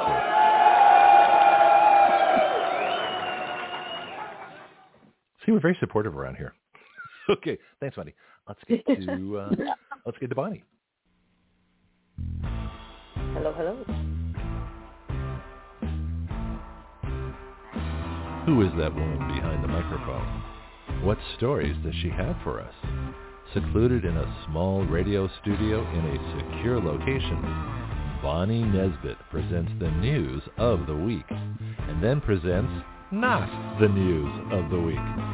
So join us now for The B Word with Bonnie Nesbitt. Ooh, it's mysterious already. Give me intrigue. Give me drama. Give me conflict. Do you have enough suggestions for the week? I think it's like you and Jessica Rivera. I bombard both of you with stories because you're the two closest things we have to broadcast journalists, news reporters, and so because you're both in media. I mean, real media. Well, we're real media too, but it's different. We're kind of like our own little fun world here, even though we're going to have millions of listeners included in our little fun world sometime. But what you been thinking about? Pilots and mushrooms, the speaker race, forced confessions like POW camps. I mean, what's on your mind? Another light topic. Oh my goodness. Well, I mean, I've gone a million different directions, and I've got some really interesting things to talk about. But honestly, I read the whole article about the. Yes, I know. I read the article about the pilot on mushrooms, and as I read through that, the interesting things that developed along the way, and he literally was basically begging to be arrested. I almost feel like to a certain extent that he was looking for an excuse. Just give me any excuse. I'm really tired of flying planes, so can I just trip out, man? Can you just give me something to mellow for the next couple of days? Do you know how people want to fly airplanes? I'll just go ahead and... I spent 40 years of my life trying to fly airplanes for the airlines, and I can't tell you how many blocks there were along the way. And eventually, it got to the point where I really didn't want to just do a short career of 10 years. I mean, if I'm going to fly airplanes, I'm going to fly airplanes. Now I'm going to fly airplanes on my own. Screw them. I'm going to fly jets upside down over Pensacola Beach. Watch me go by. But right. So it's like fighter pilots. Well, I didn't, it looked like more interesting than driving a tank, man. So I took an F-16. You idiot! Don't you realize how many people would give body parts and major organs to be able to do that? And they're not grateful, not the slightest bit. This guy got to fly airliners. Give me a break. Anyway. Oh right, yeah, exactly. I have no idea what was going. It was. I'm sorry. What? Well, he was in the jump seat. He wasn't even flying. That's the weird part. He was just riding. He wasn't even a pilot. Yes. Yeah, exactly. But it was literal. It was a literal cry for help. That's all I could see from the start of the article to the end of the article, and how everything unfolded. I saw it as no, I get it as a cry for help. This dude was seriously looking for somebody to stop him from doing something else. And I may be trying to give him a little bit more credit than where credit is due, but I literally am reading through all of the actions he took, and I'm saying I feel like he was ready to do something a lot worse, and he was looking for an excuse to get him out before that happened. Not necessarily something along the lines of suicidal, but I just feel like he was at the end of his rope for whatever reason, and he's looking for something to get him out of it before something worse happens. Why just quit? Go say, look, I need to retire from the airlines. I don't feel like I can do this anymore. They would have accepted that. But why do you have to try and turn off the engine? I don't know. I honestly, I don't know why he decided to do that, because from what I'm seeing, it's like it wasn't even just one. It's not a simple maneuver to just push a button and say, "Okay, engine off." Like he literally had to pull both red levers down to release. Wasn't that the emergency fuel light or something like that he basically triggered into effect to empty. You got to cut the throttles, and you got to cut the fuel and the throttles. I'm not a jet pilot, so I don't know. But you have to cut the fuel off, and you cut the throttles. So you power down, cut off the fuel, and the jets will stop without fuel burning. The jets work back to front. So the back of the jet engine is where they put fuel in, but you got to start the air moving. So those compressor blades in the front are designed to bring the air in. And in the back in the turbine where they compress the air and ignite it with fuel drives the turbine blades. And it's the turbine blades that drive the compressor blades in the front. So jet engines work backwards. It's the back of the engine that drives the front of the engine, not the other way around. And so it's the ignition of fuel air mixture in the back that spins those turbines. That's why they get so hot and blasts out the back end that draws so much more air in the front. It's equal and opposite reaction. You pull air out, air's going to come in. And so that's how it works. But you don't just, shut them off. But those jets are amazing. They're freewheeling. They're incredibly reliable. So to shut one off in flight and make it glider. Now, I have an idea for a special investigation. And that would be tracing the times when airline pilots have flown into the ground. There's a European airliner that went straight into the ground. The pilot was a Muslim terrorist, grabbed the controls. This is before 9/11. So this is years ago. There's like 2 or 3 incidents where pilots have actually grabbed the controls away from the pilot, incapacitated them somehow, and flown the plane into the ground. So it's a suicide by airplane, and they take the passengers with them. It's only about 2 or 3 times, but it'd be interesting. Right. So this guy, he turned off the engines. Now, what he's saying is, I'm going to create an emergency, so you have to deal with me. But that wouldn't have killed everybody on board because you can't, given enough height, you can restart the engines. Since the air is already flowing through them, you get the nose down, you keep the air flowing through the engines, you reintroduce the fuel, you hit the igniters, and if it catches and starts burning again, the jet engines come back to life. There was a famous case of a 747 that went through volcanic ash. They didn't get the memo for some reason, or it just happened. And they flew through the ash, and all 4 engines quit on a 747. Well, they're at like 35,000 feet, right? Normal 747 altitude. And it was a British pilot, British Airways, and he's going down, down, down. He's trying to restart. He's like, well, boys, here we go. Prepare to ditch, and at about 300 feet, the engines came back on. So God was with that flight. But that was just, it wasn't their time, as they say. The engines came back, but they restarted them in flight because they were covered with volcanic ash. That wasn't their fault, obviously. Because that stuff spreads far and wide, and you can't always see things in the air. That's why flying is so much fun. But yeah. But this one, but you may know more about the psychology of this than I do, because I would never have thought that this was a cry for help. I thought this is a drug abuse thing. The mushrooms have induced, some kind of psychosis for somebody to do this. What do you know about mushrooms? You don't have to relate personal stories. I'm just, overall generally curious. I'm kidding. Well, I don't know a ton because I'm not somebody who has experimented with them. But that being said, I know that different varieties are going to do different things. The whole gist of the article is that it had been 48 hours since he had them. Now, I don't know how long they stay in your system, but I would imagine that after 48 hours, you're not going to be tripping nearly as much as when you first took them. That's why when I read all of his comments that he made, like he's literally saying, I put 84 lives in danger. He was owning up to it. He didn't fight the arrest in any way, shape, or form. He was. I saw the whole thing unfold in front of my eyes as somebody literally voluntarily placing their hands out and saying, please cuff me. Please get me out of this situation. And that's just, honest to goodness, how I took it as I read it from start to finish. Why he did the maneuver that he did, why the tactics that he used, maybe he intentionally did not want to harm anyone. He was just looking for that cry for help. Get me out of here. I need help. That's just how I read it. So be that as it may, I don't honestly think the mushrooms had that much to do with it.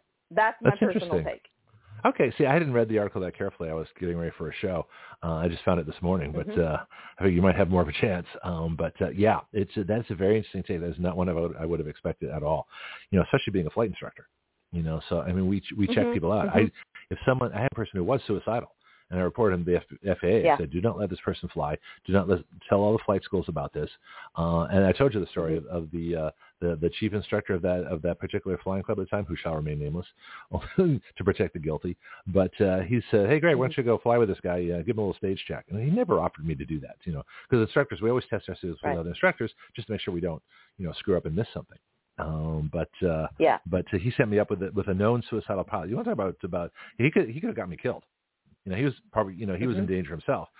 First of all, I'm a big guy and I got good elbows, so I wasn't really in that much danger. But the point was, someone had so much contempt for me that they sent me up with someone they knew was dangerous. So that kind of stuff's out there too. Yeah, it's fascinating. Yeah, anyway, of course. But we check people. I mean, airlines go through psychological evaluations. They're flight tested every 6 months on a simulator where they're thrown emergencies. They do. I mean, it's pretty rigorous. They get health checks, and then of course COVID. So here's a question for you: what happens with the COVID jab, with the DNA rearrangement and mushrooms? Has that been looked into? There you go. There you go. Now there's a good question to see. What about the interaction of that? Next week, because we know that. Write it down for next week. Yeah. I've got it. COVID interactions will be investigated with other drugs. Right. And especially drugs susceptible to DNA modification.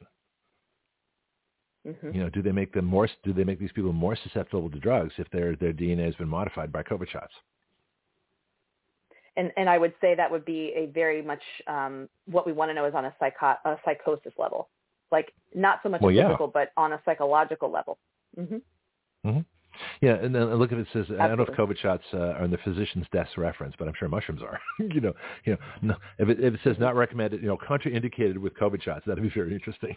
There's a medical term I learned: contraindicated instead of don't do it. Contraindicated. Yeah. Doctors don't speak English; they speak doctor. So a doctor word is contraindicated, which means no. Okay, it's like the legal term. Right. Stare decisis, which means precedent. Which means, copying out and doing what's done before. Yeah. So anyway, last week's report, this week's report, we would, enough of this. I've had enough mushroom talk. I'm shroomed out. Man, I'm shroomed out, man. I think I want to go surfing or have pizza. I don't like being in California, where they grow the stuff. It's really, it's totally awesome. Man, woman, man. Sorry. Well, it'd be interesting to know, too, what exact strain of mushroom he took. Because I was saying, I know that there are many different strains and they have many different effects. Which one did he ingest? I hear psilocybin. I mean, that comes to mind. I think that's one of the psychedelic mushrooms. If you want to see your walls turn to look like a tie-dye shirt, I think that's the one. Right. Anyway, yeah. Okay. So what else is on your mind? Okay. So the next thing that I kind of came across that I found incredibly interesting is here we are 2 years later and talking a little bit back on the whole, the core and the crux of the popularity of the BLM movement was, of course, sparked by George Floyd's death. And as more and more information comes out about Derek Chauvin and the process of the trial, something interesting that I came across just today was the fact of investigating the jurors' deliberation. So when they declared that Derek Chauvin was guilty, the question is, what was he guilty of? Because if you go back and you look at what the medical examiner actually said about George Floyd, he made it clear that he did not believe that he sustained injuries from having the knee to the neck cutting off his air supply. No, that's actually proven. It's more than he did not believe. Yeah, he could not find any injuries to his neck or breathing passage or lungs or anything like that. Right. There was no physical damage from Derek Chauvin on George Floyd. George Floyd died of a fentanyl overdose. Fentanyl. Fentanyl. He had an enlarged heart, and he had already shown signs, if you go back and watch, of saying he could not breathe long before he was ever knelt upon. He asked himself to be removed from the car and put on the ground. These were all things that happened in the course of that people kind of tended to overlook because they were like, oh, this poor man, he's being arrested. And all the Karens in the world were like, oh, how dare he be so mistreated.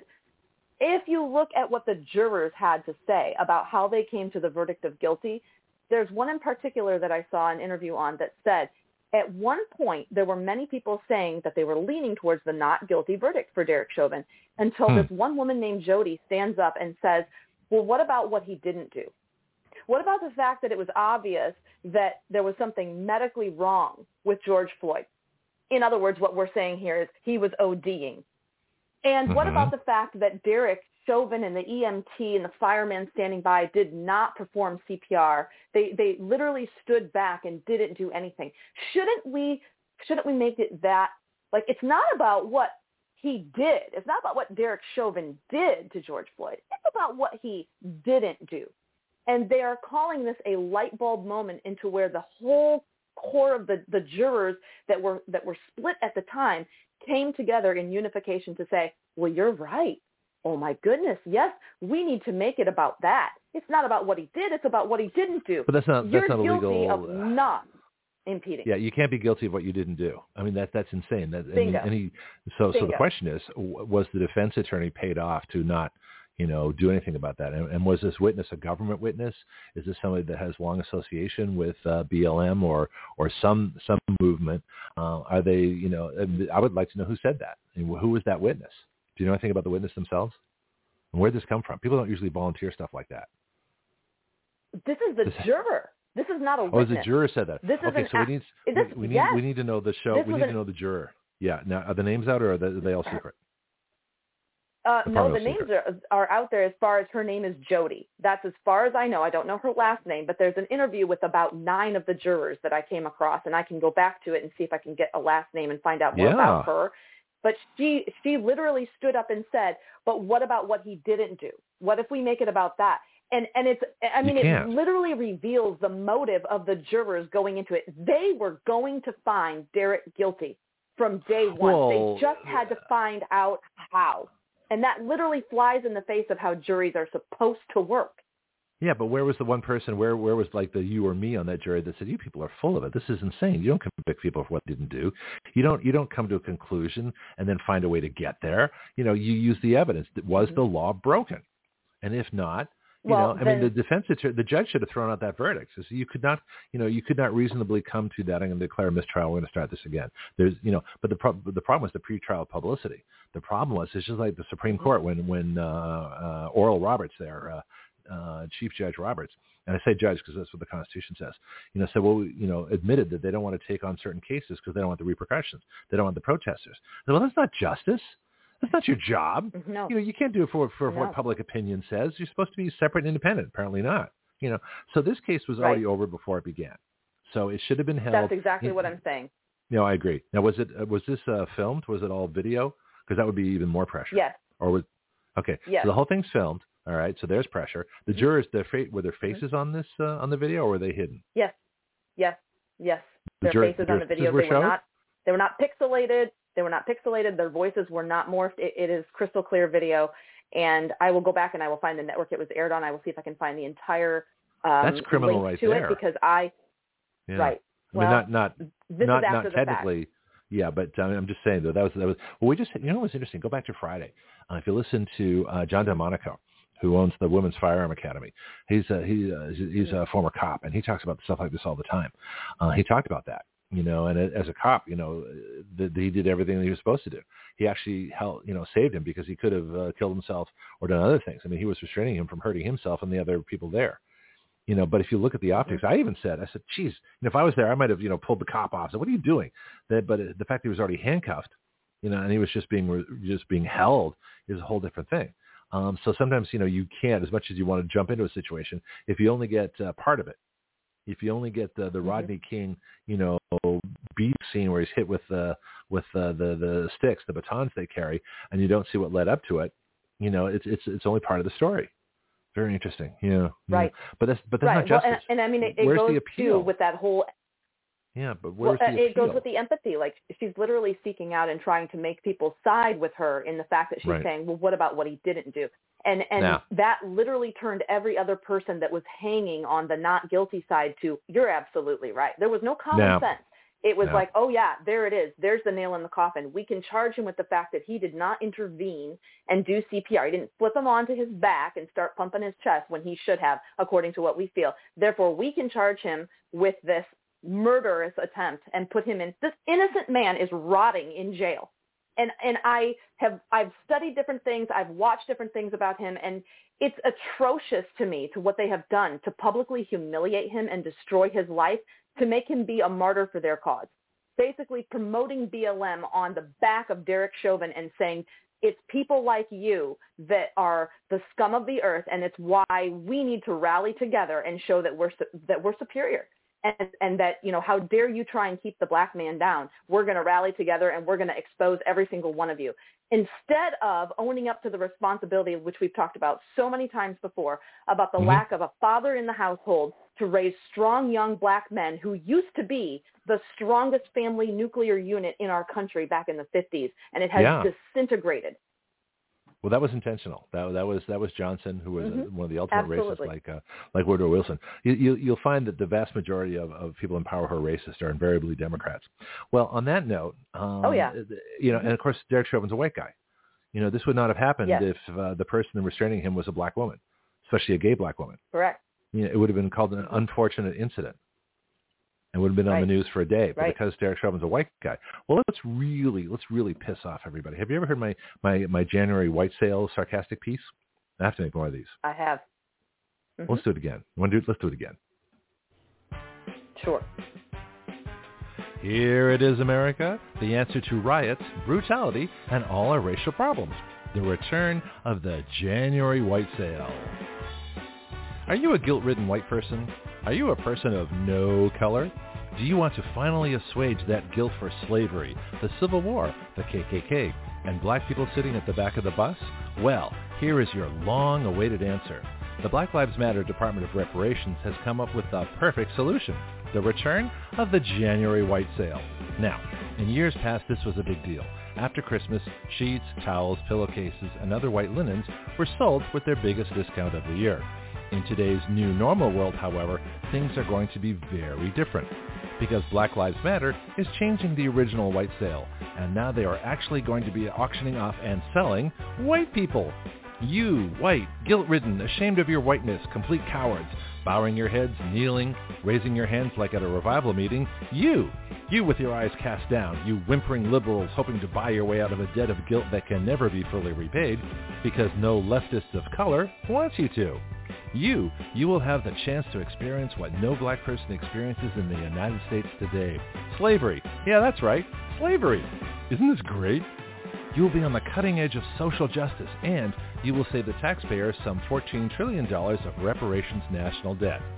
Black Lives Matter has gone to a lot of trouble to erase our history and remake society so guilty white people can finally feel free of their white supremacy. George Soros and Bill Gates have already created the venture capital fund to establish Race-Bait Consulting, Incorporated, which will be handling the actual white person sale in January. So, who is available for purchase? Oh, and part of the deal is that white people can't be bought by other white people. That would defeat the whole theme of the event. Anyway, to the question. Your basic rifle on the pickup truck, racist, sexist, Islamophobe, Neanderthal, redneck male is probably not going to sit around and be put in an auction, even if they will be well cared for by their new owners. What we will have available are liberal, surrendering, girly man metrosexuals, and emotionally distraught and disillusioned feminists, both of whom have already knelt before a designated agent of Black Lives Matter to confess their white privilege. So how do you guilt-ridden white people sign up for the January white sale? It's easy. Contact your local chapter of Black Lives Matter, show up at a rally with a flag saying, "Take me for the January white sale," or simply sign up at the next mass kneeling confession of white privilege coming to a neighborhood near you.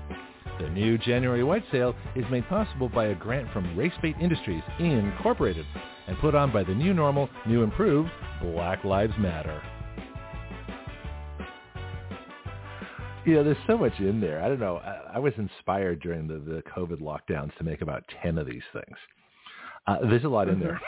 I make fun of everybody. And then there was that extra I forgot to take out. Yeah. So, yeah. Anyway, back to you. What do you think?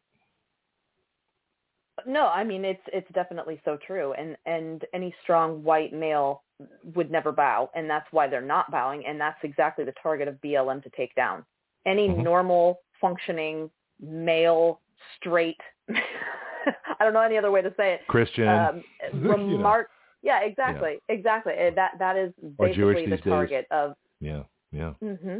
Yeah. Yeah. So, and along the lines of, an Islamophobe in that brings me into my next topic, because, you know, I, as a conservative Christian woman, white woman, grew up my entire life in the Baptist church. That was my upbringing.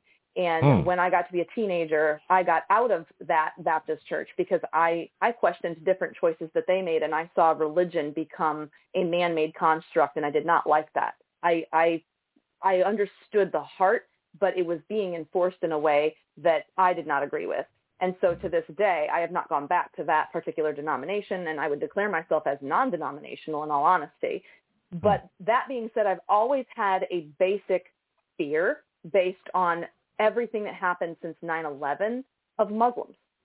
And I've never understood why they believe what they believe, why they are so firmly, I guess I would use the word stubborn, set in their ways in thinking that they are right and everyone is wrong. And I've struggled to understand where they have come from over the years. So I had an opportunity to basically talk to someone who is a Muslim for the very first time in my life. And I had some serious questions I wanted to discuss and get that perspective on. So I wanted to kind of go over a couple of those points, and I would love for your input, because if you have any questions as we talk about this, I would love to go back and pose those questions and get additional information. Yeah, I'd love to have this person on the air, but, because I like to ask people directly, if that's possible. Right. But if not, I understand. So we do make exceptions rarely. This is one of those times. Right. But normally, it's like people that say, well, can I edit my interview? No. Can we record it? No, can we pre-record it? And can I have it in advance? No. It's spontaneous, it's live, and it's podcast forever. That's the way we do things. That's, just because. Right. Because that's where the truth comes out.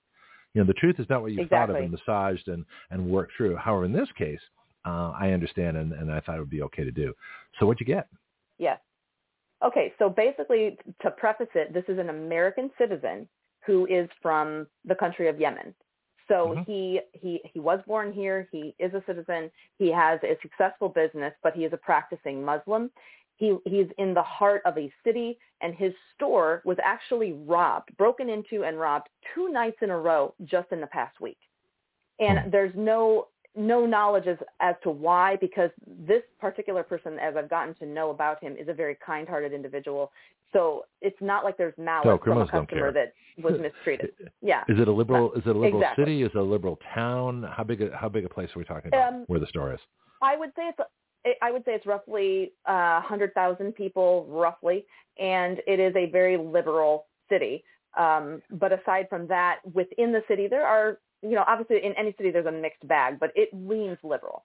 And he does love this country. He loves America, and he cannot say enough about the freedom that they have. A lot of Muslims when do. You compare it to. Yeah, I've never had problems with Muslims. In fact, I used to, when I was in Oakland, I used to go to your Muslim bakery. Now I wasn't so rude as to ask for hot cross buns on Easter. I'm not that bad, although I thought about it. But we go on fine. It was great stuff. Then eventually he was convicted of murder. That was a different story, but that was a personal problem for him because he was a murderer. But the bakery was great. I love going to my Muslim bakery. As a Christian, who cared? It didn't matter. I mean, especially in Oakland, which was such a mixed bag. We had, just wonderful parks and ashrams and restaurants, and there was just all these fabulous. And we were close, not that far from the beach, so it was from the Bay. I mean, so it was Berkeley. It was great. Berkeley, Oakland area. Yeah. Anyway, but we had your Muslim bakery, and we had like 4 or 5 of them. Yeah. Didn't matter. We didn't care. Yeah, and I'm not against that. And most Americans don't. Exactly. It's not Muslims. I mean, you had everybody going to this bakery. And he was very clear. It was right there on the sign. Your Muslim bakery. All right. Well, it wasn't just for Muslims. First of all, that's illegal. Secondly, he didn't care. He just wanted to sell his bread and rolls and Muslim things, whatever they were called. They were great. Yeah. So that's not the problem with Americans. The problem with Americans is we don't like terrorists. And it so happens that a lot of terrorists are Middle Eastern, Arab Muslims. That's the problem. Right. That's you. Yeah. So I specifically, and I'm going to skip around. I'm not going to go in the order that I asked these questions, but one of the questions I asked him is, doesn't the Quran, in some point, death to the infidel? Does it not? Because the Quran is their literal Bible. And who exactly is the infidel is what I was getting at. It's like, why does it state that, number one? And who exactly is the infidel, number two? Well, his answer to me was that the Quran came from Allah, which is God, and I did a quick Google search to find where that passage is in the Quran, and it is found in the book of Surah. There's various chapters that reference it. There's 49, there's 9, there's 5, and I believe 47 is the other chapter that talks about the infidels. And I pointed those passages out to him because he got a very puzzled look on his face right away and he's like, does it? Like he was questioning himself. Does it really say that? And I'm pulling what people believe, pulling it up what to they think show him. Yeah, it's what they think they believe and what they think they know. And all of them see the assumption. This is what we say on this show all the time. Assumptions are stronger than truth.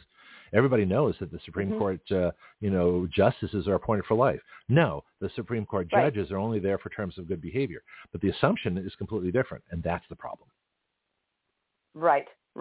So when I pointed that out to him and he wanted to actually see the passages, he said, okay, so what you're not understanding is there's actually 2 groups of people. One believes in God and one does not. Does not. And he said, it's not your religion, it's the action of your belief and what you do with it. If you come into someone's home and you take what you want and you destroy it, no matter what race or religion or belief you have, that is defined as the infidel. And it all comes down to your actions. That was his answer to me. So there is no one clear answer because I honestly thought if I go to a Muslim and I say, who is the infidel, he was going to say anyone that's not a strict Muslim. That's legitimately that's what I understand.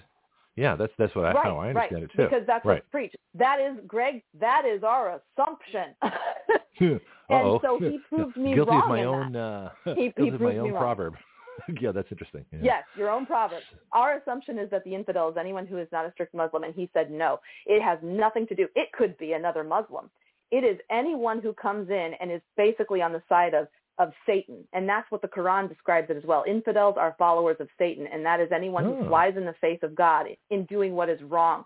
So when they look at, the actions that are being done, that's who they're judging as the infidel. Now, this is going to tie into my next question, because I said to him, do all Muslims hate Jews? And that's a strong word, but I said, do all Muslims hate Jews? And I saw the look on his face, and he immediately almost wanted to say yes, caught himself and said no.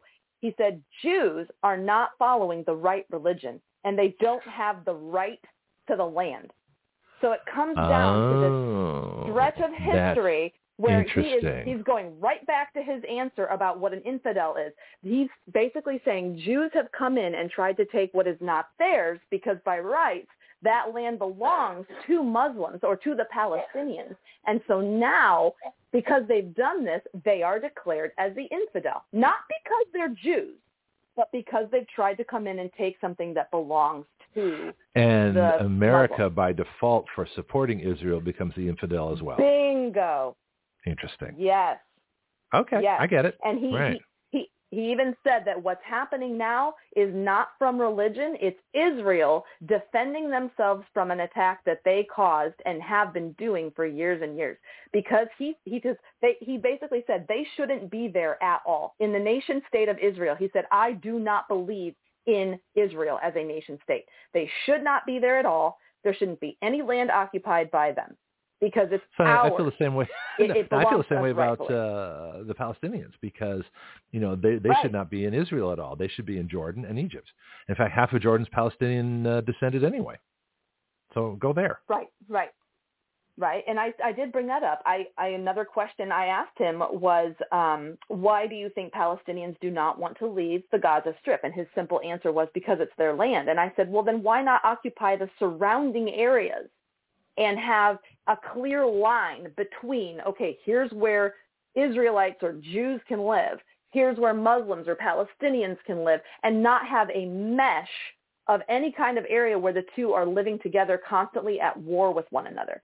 And he wanted to come back at me and say basically that at one point, Jews and Palestinians used to live together peacefully. The real Jews believe that they belong there, and the real Palestinians believe that they belong there. And what the Jews did is came into Palestinian territory and started destroying mosques. And that would be because of the land argument. Again, if the Palestinians go into the Gaza Strip or they go into Israel and try and put a mosque there, the Jews are fighting against that, saying, you don't follow the Jewish religion. That's not right. We have to destroy this. And so he basically made it sound like the Jews are trying to defend themselves without any rights. They don't have right to defend themselves because they came at us first. This is our land. And the Jews are saying, no, this is our land. God promised it to us through Abraham. And the Muslims are like, no, we have Ishmael rights. So that goes back to what Wendy said. Did you hear Wendy a couple of weeks ago? And she explained the whole thing. This is very simple. It says that, and she explained it, and this makes perfect sense to me, that Abraham had a wife, Sarah. I'm not good at my begatting, so correct me if I get my name screwed up. But Abraham and Sarah were married, and the plan was for God to, their firstborn son was going to be, I guess, the head of Israel. And Abraham's wife said, Pianki's commenting on online here. Abraham is a myth. Pianki, I got an hour. I got 2 hours tomorrow morning. I want to hear all about what you have to say. But I want to get Bonnie's story because she only has about 15 minutes left, and she's only on once a week. But there's some serious, especially in Black communities, serious disagreement. As you said in the comment before, Jews do not have a right to the land. The Jews are Caucasians. The Jews that are there are Caucasians, Germans, Poland, and U.S., well, also Russian too. And so that is a fascinating argument. I want to save that one. I'll let you two go at it maybe at some point, but I want to follow this through. And Pianki, like I say, I've got plenty of time for that discussion. It's different. It's different enough that I don't want to take it up right now. All right. So, but like I say, tomorrow, I got jobs time tomorrow. So Abraham and Sarah were supposed to have their firstborn son was supposed to be the head of Israel, Isaac, but he wasn't born yet. So I guess Abraham got impatient because they were old, and Sarah said, well, why don't you go bop the help? If you'll excuse the expression. Hagar was one of their servant women who was, younger and, I guess more fertile as the expression goes. She gives birth to Ishmael. Right. But the problem is that's out of wedlock. They're not married. So God's like, you screwed up, you idiots. And then when they didn't have a son Isaac later. That wasn't the problem. That wasn't the problem. It wasn't that it wasn't. because it flew in the face of God's plan. That was the problem. God literally said to Abraham, it will be Sarah who will give you this child and nobody else. It wasn't the fact that, you committed adultery or you were unfaithful to Sarah. That wasn't the issue. The issue Even was if it was God Sarah's told idea. him, Sarah. Right. Yeah. It was not God's way. It was Abraham's way. And that's where we get it wrong. When we don't follow God's plan, we screw up. We take matters into our own hands. We try and fix the problem ourselves. Then what happens?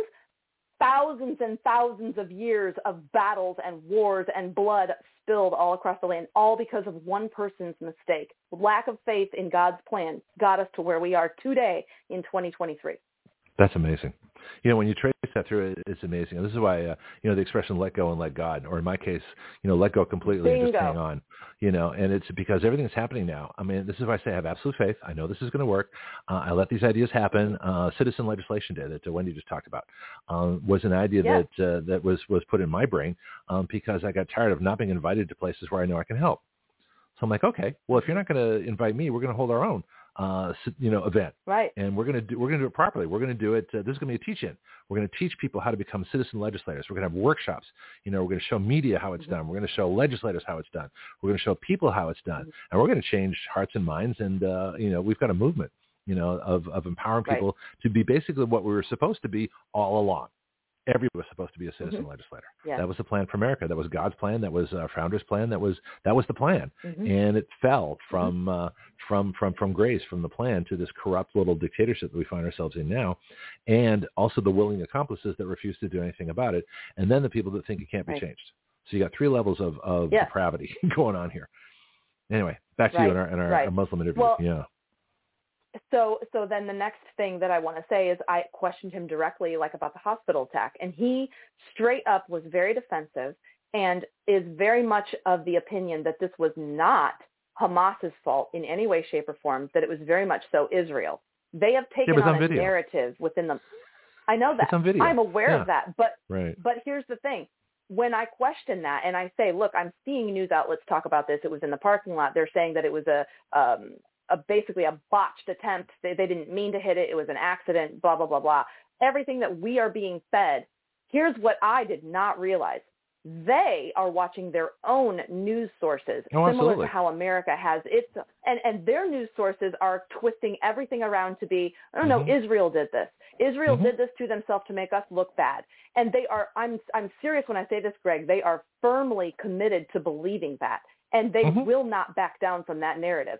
As much as we watch our news outlets, and some people are live or die for Fox News when it used to actually be a news network that could be considered conservative and now is not. But back in the day, it was like you had your Fox right people and you had everybody else on CNN on the left.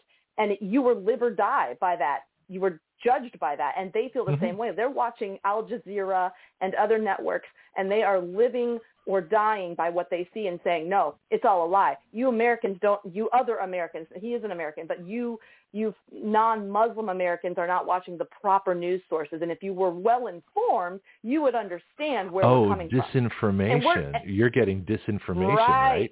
Okay. Did you ask about that? So I didn't get a chance to. I was there an hour and a half, and customers started pouring in. And every time a customer came, I had to pause my interview. And I literally said, I've got 4 more questions, super important ones I want to get to. I'm going to text them to you. Will you please respond? I'm on at 9 a.m. I need answers. I did not get responses back. So he probably got really busy and didn't get a chance to. No, it's okay. Or he didn't want to. We just continue these things. We're an ongoing process. I've got enough from just what you said, and it reminds me every bit as much as our own, as the communist news network and misinformation, NBC. I should call it MS information. But anyway, the point is, how many people have you heard? Let's just talk about the election, and everybody's talking about this person was guilty because they challenged the results of the election. Well, I challenged the results of the election too, but I also challenged the election itself. Now, listen. Here's a little example of disinformation that I picked up. They talk about, say, well, Trump is guilty because he challenged the results of the election. So they don't care about how the election was run. They don't care about the means to the end. I talked about it in this first half hour. It's the means to the end. In other words, if you get power, it doesn't matter what you do to get it, as long as you get the results. Yeah. Well, what are the results? It's the results of the election. In other words, the bad count, the fraudulent votes, the computer manipulations, the machines, the false stuff, the extra counting of ballots, the suitcases under the desk, the truckloads of ballots that came in, all the ballot drop-offs, everything that happened to steal the election. That's irrelevant. But you can't challenge the results because that's what counts. Right? So that's how they phrase it. Right. You never hear it phrased as Trump challenged the election. He didn't challenge. What they're saying is Trump challenged the results. So in other words, they take you away from the process. Not about the process. Right. Yeah. So I find that very interesting. Yeah. Okay. Yeah, I do as well. And that directly ties into like how I'm looking at the whole challenge for this next nomination for the Speaker of the House. And I am literally appalled at what is going on in our government right now. We're on our 8th nominee. They can't seem to get their act together. And I saw something when I was reading through the statistics of this that I'm questioning this, and maybe you can answer for me. It took 216 votes to get Kevin McCarthy out. Then why do we need 218 to vote someone in? I don't know. Maybe it took 216 because a couple of people were traveling to Jamaica, sitting on the beach. I don't know. I mean, it could be that simple. Perhaps. Yeah. Yeah, I don't know. No, but I question that, and I'm looking at one vote shy for Jim Jordan, who got to the 217 mark, and I looked back, and it had been since 1932 that we came across a situation where we were one vote shy of having enough counts to get a speaker in. And I'm just appalled. Like it seems to me like the motive behind all of this is just to consistently drag out the government and try and make Republicans look bad because we can't even unify behind a speaker. And if we can't do that, then that just delays the legislative process even more because the interim speaker doesn't have the powers that he needs to be an active House speaker so that we can get things done. And the American people, like I feel almost like we're divided down the middle, and half of them are applauding it, going, "Good, we told you, you guys are idiots," and the other half are going, "Come on, man! Like, can we not just pick somebody? Can we not just do this? Can we not get our act together and come together?" Yeah, I told them they're idiots too. Yeah. I said you can never. Why do you think I called him Kevin McDeep State? There's a reason he became Kevin McDeep State because he's deep state. I knew this was going to happen, and they complain about Matt Gaetz, my congressman, saying he created chaos, he disrupted the system. Really? So you don't think that McCarthy making a secret deal, which is illegal, for a Speaker of the House to go directly to a president, make a secret deal and then present it to Congress? That's not how the legislative process works. That's unconstitutional. And to think that he had continuing resolutions and increase, they took away the debt ceiling. And that's somehow a good thing. So that's business as usual. So business as usual is committing economic suicide, but disrupting that and actually going back to 12 appropriations bills, which is the law, or at least it's the law of Congress. It's the rule of Congress. That's the problem. So the people who are trying to fix the situation of the problem, the people who are trying to perpetuate the system, they're the ones that get rewarded. Now, Mike Johnson is the current candidate, last I heard. Tom Del Carl, who's out in California. And Mike Johnson's really good. He looks like an accountant. He looks like a bureaucrat. Looks like one of these mild-mannered, Clark Kent kind of guys. But he's brilliant. He's like a Clarence Darrow lawyer that looks, or an F. Lee Bailey lawyer that looks like like John Dean. He's got that John Dean bureaucrat look to him. The glasses guys, with the proper hair. They were probably Boy Scouts, and then they were, nerds in college, and they grew up to be lawyers, right? So, but he's brilliant. I've watched him in interviews. He's every bit as good in interrogating witnesses as Matt Gaetz, but he doesn't do it in a flashy way. He just sits there calmly and, tears shreds off them. It's fascinating. He actually would be a good speaker. Now, my Republican registration hinges on who they pick. If they were not going to pick Jim Jordan, if they got this guy Hemmer, I was going to go right down to the voting office and say, no, I'm changing my registration to independent. I'm probably going to do it anyway, just because I hate the Republicans that much. I only keep that Republican. Right. The only reason I kept it was for the primaries. That's the only reason. Yeah. It's too much hassle to change it. But other than that, no. I think if they elect a bad speaker, we need to start a mass movement to get people to go independent, leave the Republican Party, and send them. That would send them a message. If all of a sudden, they lose like half their membership, that they'd notice that. Or even if they lost 1 million, registered Republicans, that would be huge. But that's what's going on there. So what about Kevin McDeep State's latest proposal? Did you hear about his proposal now? Which one? He is trying to return himself to that position and make Jim Jordan his assistant House Speaker. Yeah, well, that's what Jim Jordan was before, and look how that worked out. No, it's a stupid idea. No, Kevin is very typical of Washington bureaucrats. He feels he's entitled to power. He's been there long enough. Mm-hmm. He sucked up to John Boehner, sucked up to Paul Ryan, played the dutiful, second fiddle. It's his turn, and no one's going to take it away from him. Yeah. Now, Kevin McDeep State needs to be primate, retired, and put out to pasture. Go sit on your front porch and get in a rocking chair beside Biden. Now, obviously, he's still mentally capable of doing the job. He's just not physically capable of doing the job. That's the problem with McDeep State. Right. I know. You got 5 minutes. What else? And we do need. This is good. Yeah. But the fact that he's even proposing that idea is ludicrous, in my opinion. No, not only did Jim. Yeah. It's it's laughable. It's laughable. No, but he'd always proposed that. He's always said, "I'll come back." I mean, that's been there for a long time. Yeah. So that's nothing new. Yeah, but it's Go ahead. not accepting the fact that he was ousted. It's literal state of denial that he's in. He is floating up that river of the Nile in everything he does. But see, that upsets the natural order. See, look at Washington. Read my article, "The Nation of Government," and the natural order is that he is head of the Beta Party in the House. So I've divided the Republicans and Democrats into the Alpha and the Beta Party. Democrats are the Alpha Party. They're the leaders. The Republicans are the Beta Party. They're the submissive ones. They're the ones that bow down, put their tail between their legs and say, "Please don't hurt me. Please don't call me a racist. I'll do what you say. Just don't have me make a decision." They refuse power. That alone should justify getting rid of the Republican Party.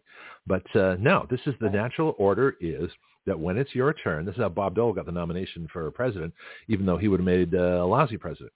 Fabulous serviceman, great senator, but as Clint Eastwood said, man's got to know his limitations. And his limitation was the Senate. Kevin McDeep State's limitation was as a House member, a very powerful House member, but a House member nonetheless, not a speaker. Jim Jordan would have been good. Did you see my article on Devin Nunes? He's who I wanted for speaker. I did. I read that, and I agreed 100%. I love Devin Nunes. He's so smart, and I think I first found out about him maybe 8 years ago, possibly a little sooner than that, maybe 7 years ago. I was introduced to the name, and I think he is just he's ideal. He's absolutely ideal. I view him as such a patriot. Like he, in my opinion, would make a great VP if Trump became president, but. He'd be the I president, don't know that would ever be on the table. No, I'd vote for him. He would be president. a great president. Yeah. But it was stupid for him to leave Congress. I mean, that's when everybody's entitled to one really dumb mistake. Mine was marriage. His was leaving the Congress. So he really needs to go back in to Congress, but he should be speaker first and then run, because then he'll have his reputation and his precinct. He was extremely popular. He's from Fresno. He's a farmer. His family's they're a bunch of farmers. So they're really close to the environment. They know about the whole water situation. They know what the federal government's done to screw things up. It's really interesting. I got a bunch of comments from Pianki here because we got just a couple of minutes left. Let me see if I can get McCarthy was a Soros man. Oh, so's Tom Emmer. Tom Emmer was also, he voted for raising the debt ceiling. Tom Emmer voted for gay marriage, the debt ceiling. He's a Democrat. He's, no reference to my next reporter, but, we call rhinos trans Democrats. And he is the ultimate. Emmer and McCarthy, they're part of the deep state. So Pianki, what it comes to really is that there are two parties. There's the deep state and there's the America First. Like the House Freedom Caucus is America First. And the deep state, it doesn't know a party. Republicans and Democrats, the majority of Congress, the House and the Senate, are the deep state.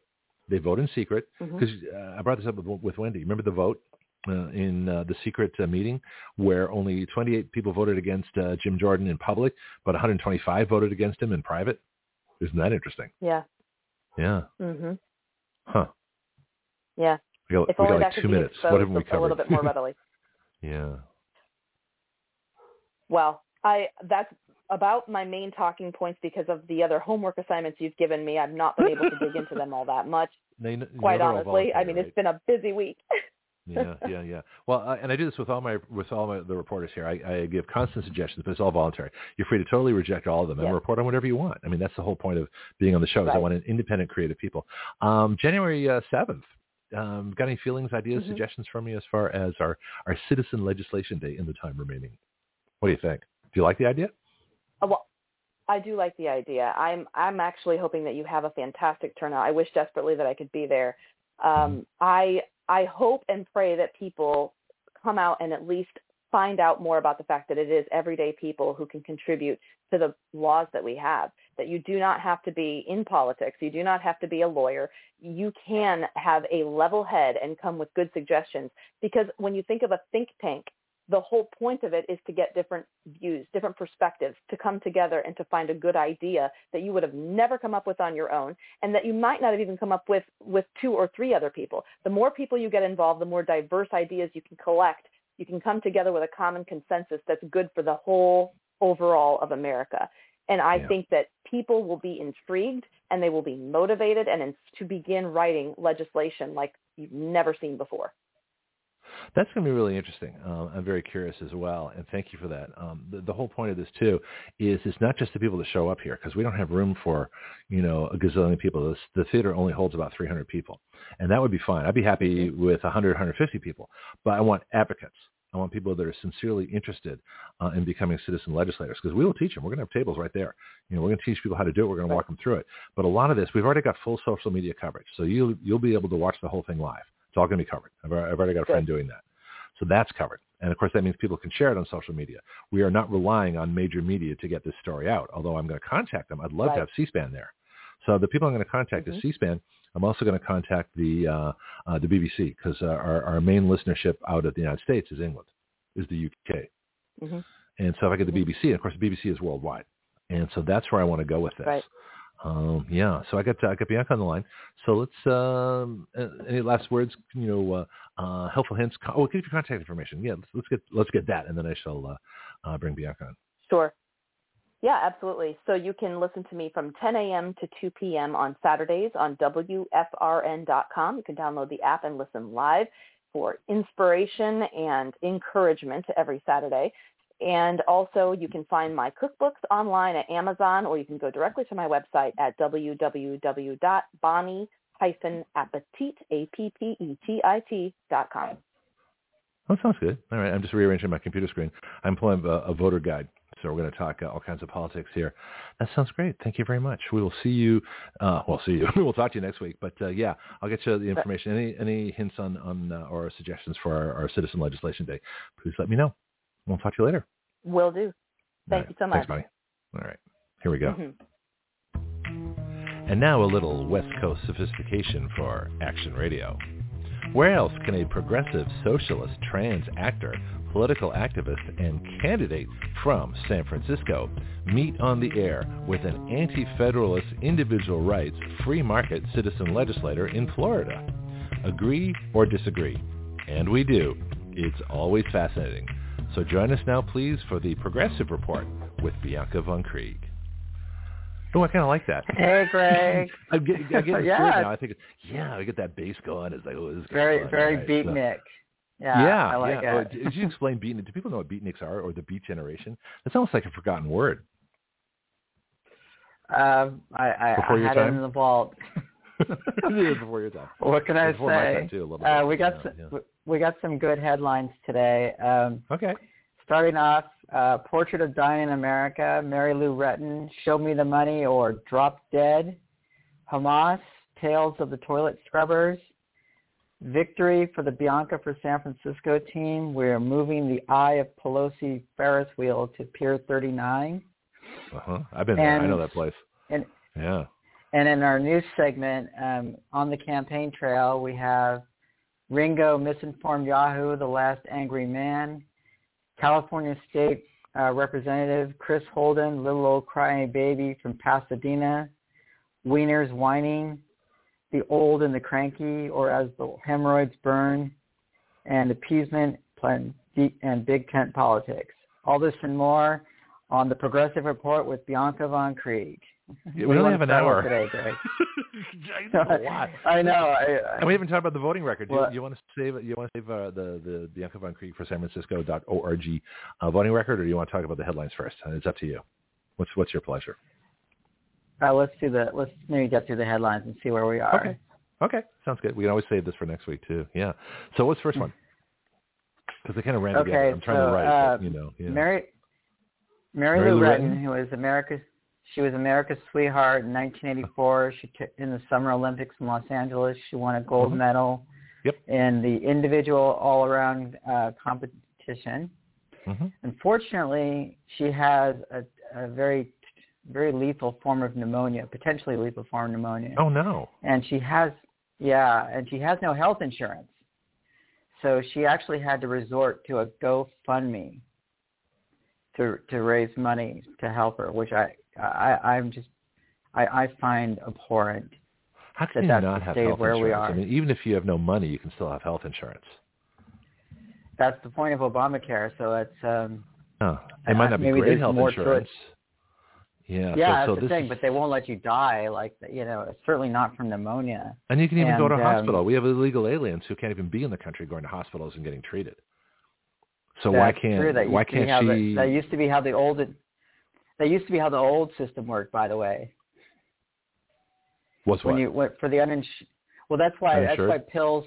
That's why Tylenol costs like $200 a pill or something like that when you stay at the hospital. So that was to pay for the people that was to make the insured people pay for the uninsured people. Obamacare fixed all that. So yeah, it was. Well, not entirely, but we'll talk about that another time. I'm not as well versed on my own. I'd have to look it up again.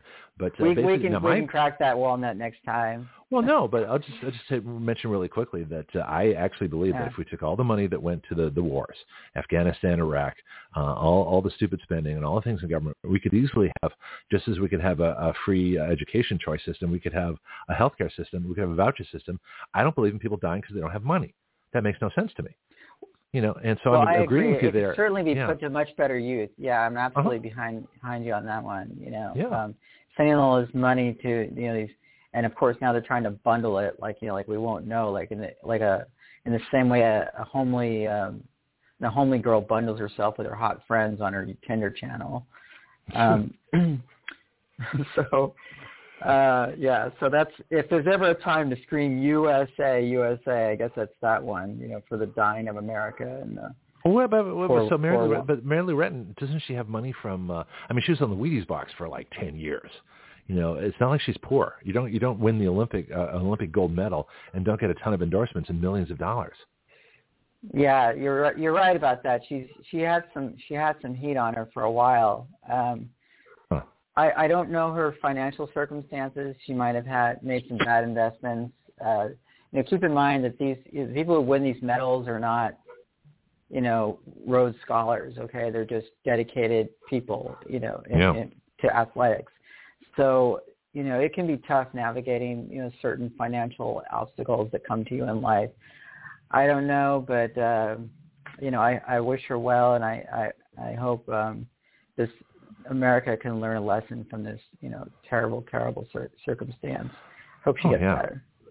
Well, yeah, and of course their money could have been stolen by financial managers. There's people that rock groups, all the San Francisco 60s groups, Jefferson Airplane in particular. I remember watching Grace Flick talk about their managers were terrible, and they didn't advise them properly, and they signed away rights to things that they never had to sign away, and they lost millions of dollars through corrupt financial advisors, record companies, and things like that. She might have done the same thing with endorsements. Most of the money might have gone to the agent. We don't know. But the point is that there's no reason for anybody in America, to not have some kind of health coverage simply because we have so much money going to stupid things. Wars, Ukraine, Israel absolutely. right now. Israel can afford its own war.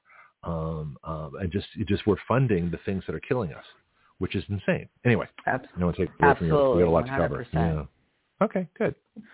And then on our Hamas segment, Tales of the Toilet Scrubbers, apparently according to the young lady of 83 who was just released, the Hamas were a very gracious hosts. They were scrubbing their own They were scrubbing their toilets for them. They had gynecologists on staff who would see the ladies, for their feminine needs. No. I don't believe that for a second. Hamas, a terrorist group? No, they did. They had doctors on staff who would come in and regularly check on them. Well, all right. So let me ask you: if you think if women are kidnapped by Hamas, a terrorist group that has just killed a whole bunch of Israelis, do you think the first thing on your mind is, I missed my gynecology appointment? I don't think so. There are other priorities. That doesn't make any sense to me. Unless that's propaganda saying we're treating you Americans so well. She said it. She said it. She said it, not them. The released hostage. Kidding. Yeah. I don't believe it. No, they really? clipped it out of the. They clipped it out. Yeah, Greg, I'm telling you, I was there. Oh, I believe okay? you.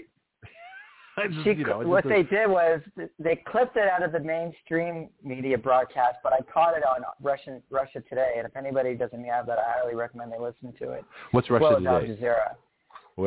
Is it Al Jazeera? Al Jazeera is out of Qatar. Now, I heard, was it you that told me Al Jazeera is owned by ABC, which is owned by Disney? Yeah, and that unfortunately, that was a mistake. They were actually run. It was run by a woman who used to work at ABC. So I think her name is Katie something, and they picked her out at ABC to run the American branch. Katie Couric? But Ms. yeah. Turkey? No, not Katie Couric. It was like a VP or something like that. It was in the back office, or front office. Yeah, but they call it. It's Arab news, which is I watch it and read it. I mean, I get news. I mean, I was reporting on the Chinese, playing bumper cars with the Philippine Navy from India News. I mean, that's it's on my Facebook page. It's an international news group. So we got a lot of stuff there. Yeah. Okay, so tell me about Hamas and the gynecologist. That to me, I'm sorry. I'm incredulous. Yeah, go ahead. That's what they said. They said the woman said when they took them, when they brought them into their compound or whatever, they said, look, we believe in the Quran. We're not going to be, we're going to treat you, civilly. And apparently they owned up to it. Everybody had food and they were comfortable. They not beaten or tortured or anything like that. Did they give the guys prostates? Did the guys get prostates? I'm just curious. I'm sorry. She was initially beaten with sticks, so she says. Yeah, right. But I think that was to subdue her. Yeah, and then so we have to ask ourselves: is this destination hostage taking at its finest, or Stockholm syndrome redux? And that's a good question. No, the Stockholm syndrome. We should explain that. But I was thinking to myself, if you were captured by a terrorist, would you want that kind of an exam? I mean, if I was captured by Hamas, the last thing I'd be thinking of was these guys are not going to give me a prostate exam. Ain't going to happen. Okay, it's just it's not going to happen. That's that everyone loses, I think, right? I'm sorry, but think about it.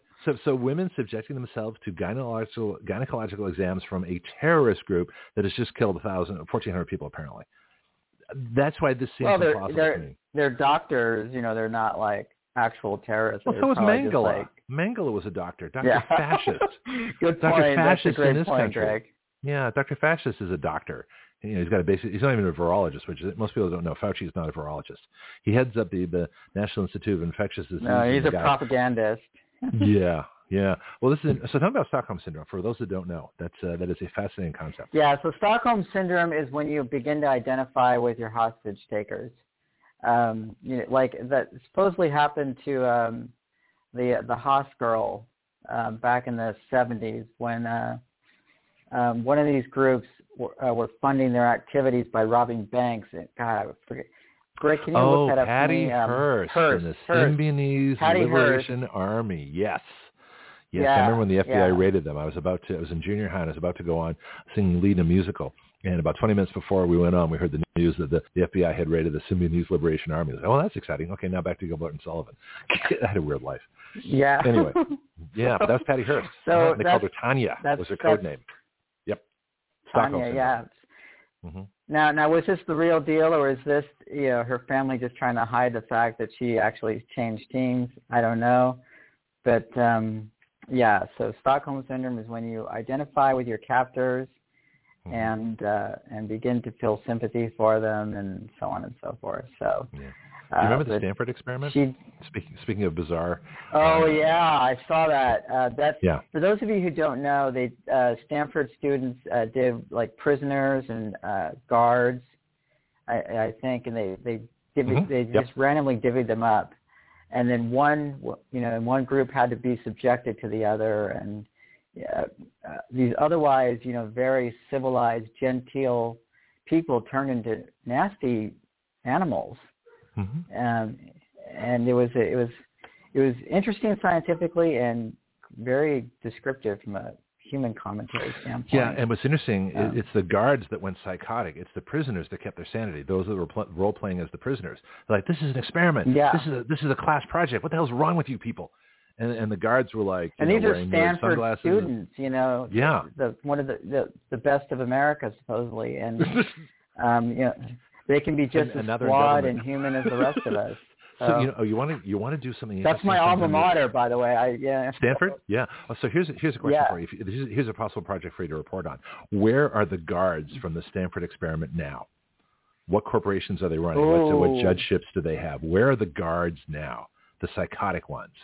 How's that for a question? I have to try. I'll contact my old psych professor. I bet he'll be able. He'd love that case. Maybe we can even bring him on the show. Bring your professor on the show. Philip That'd be great. So write that down for future. Philip Zimbardo teaches actually an online course, and it's really good. You can called Discovering Psychology. It's on PBS, I think. I love psychology. And so victory for the Bianca for San Francisco team. We moved the Eye of Pelosi Ferris wheel to Pier 39. So a few weeks ago, we found out that there's this big Ferris wheel in San Francisco, just like they have in London, because San Francisco is incapable of original thought. And they had me for a while. They had Greg, but they couldn't hold him. They couldn't tame Greg. Do you think I could do the show from San Francisco? Honestly, Bianca, do you think I could do this show from San Francisco, or would I be like hanging from a tree, the next morning? I don't. I'd like to see you try, really. No, I really would. I'd be right there with you. Well, nobody hired me. I would have stayed in California if they'd hired me, but nobody did. I got hired in Florida. That's why I came here. Have you tried KPFA or like KGO? Or public radio? Public radio? Yeah. KPFA. Oh no, KPFA. Well, KGO is private. That's ABC. But... That's Pacific. KPFA, is that the Berkeley Pacific Radio Network? Yeah. I actually did some stuff with them. I volunteered and I helped out, and I tried to get on the air, and they said no. You've got no future in radio, Greg. Oh, okay, fine. Oh, anyway, back to you. Oh yeah, that's very unhippie-like. I had 400 rejections from stations. I got 400 rejections from stations across the country. They said no. Action radio is a stupid idea. Yep. Mm-hmm. All I needed was one though. One that said yes. And that's the one I went to. Easy peasy. Here I am. Hey, we're all about vindication on this program, so good for you. Yeah. So in other words, don't give up. So all you need is one person to say yes, and forget the no's. The no's don't count. Yeah, that's true. That's so it's the Willie Loman creed, I think. So anyhow, on October 12th, we wrote an email to Supervisor Aaron Peskin. That's whose district it is. And the title of the email was "Don't Disney Up My Wharf," because they were going to actually move it to Fisherman's Wharf instead of Pier 39.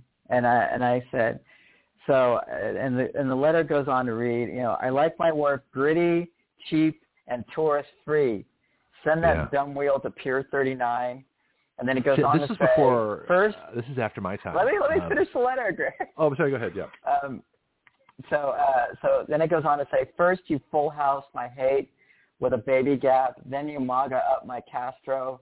You got rid of the hey on the Cap Street. And now this.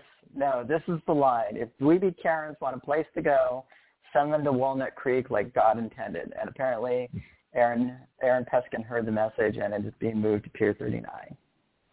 Oh, that's perfect. Yeah, my apologies for interrupting. I do get accused of that. But no, that it's okay. I had go through the last part again. Wanted... Let's hear that last part again. So the part where you characterize the different neighborhoods, because that was hysterical. You say MAGA first up you full house. You full house my hate with a baby gap. Then you MAGA'd my Castro. You got rid of the hey on Cap Street, and now this. No, this is the one. If dweeby Karens want a place to go, send them to Walnut Creek like God intended. I agree. Pier 39 is for the tourists, right? Fisherman's Wharf. Yep. Yeah, I like that smell of like fresh, maybe possibly rotting seafood and boat gasoline. Just kind of does it for me. It really does. Well, here's what's interesting now. When I used to be a tour guide, I have friends at the Alioto Lazio fishery. Those folks is run by two women. They're sisters. They fine tradition. In fact, there's a great story. Here's a great San Francisco story. So their grandparents met during the 1906 earthquake when a lot of people hopped on boats, because the safest place to be when San Francisco was burning was in the bay, surrounded by water.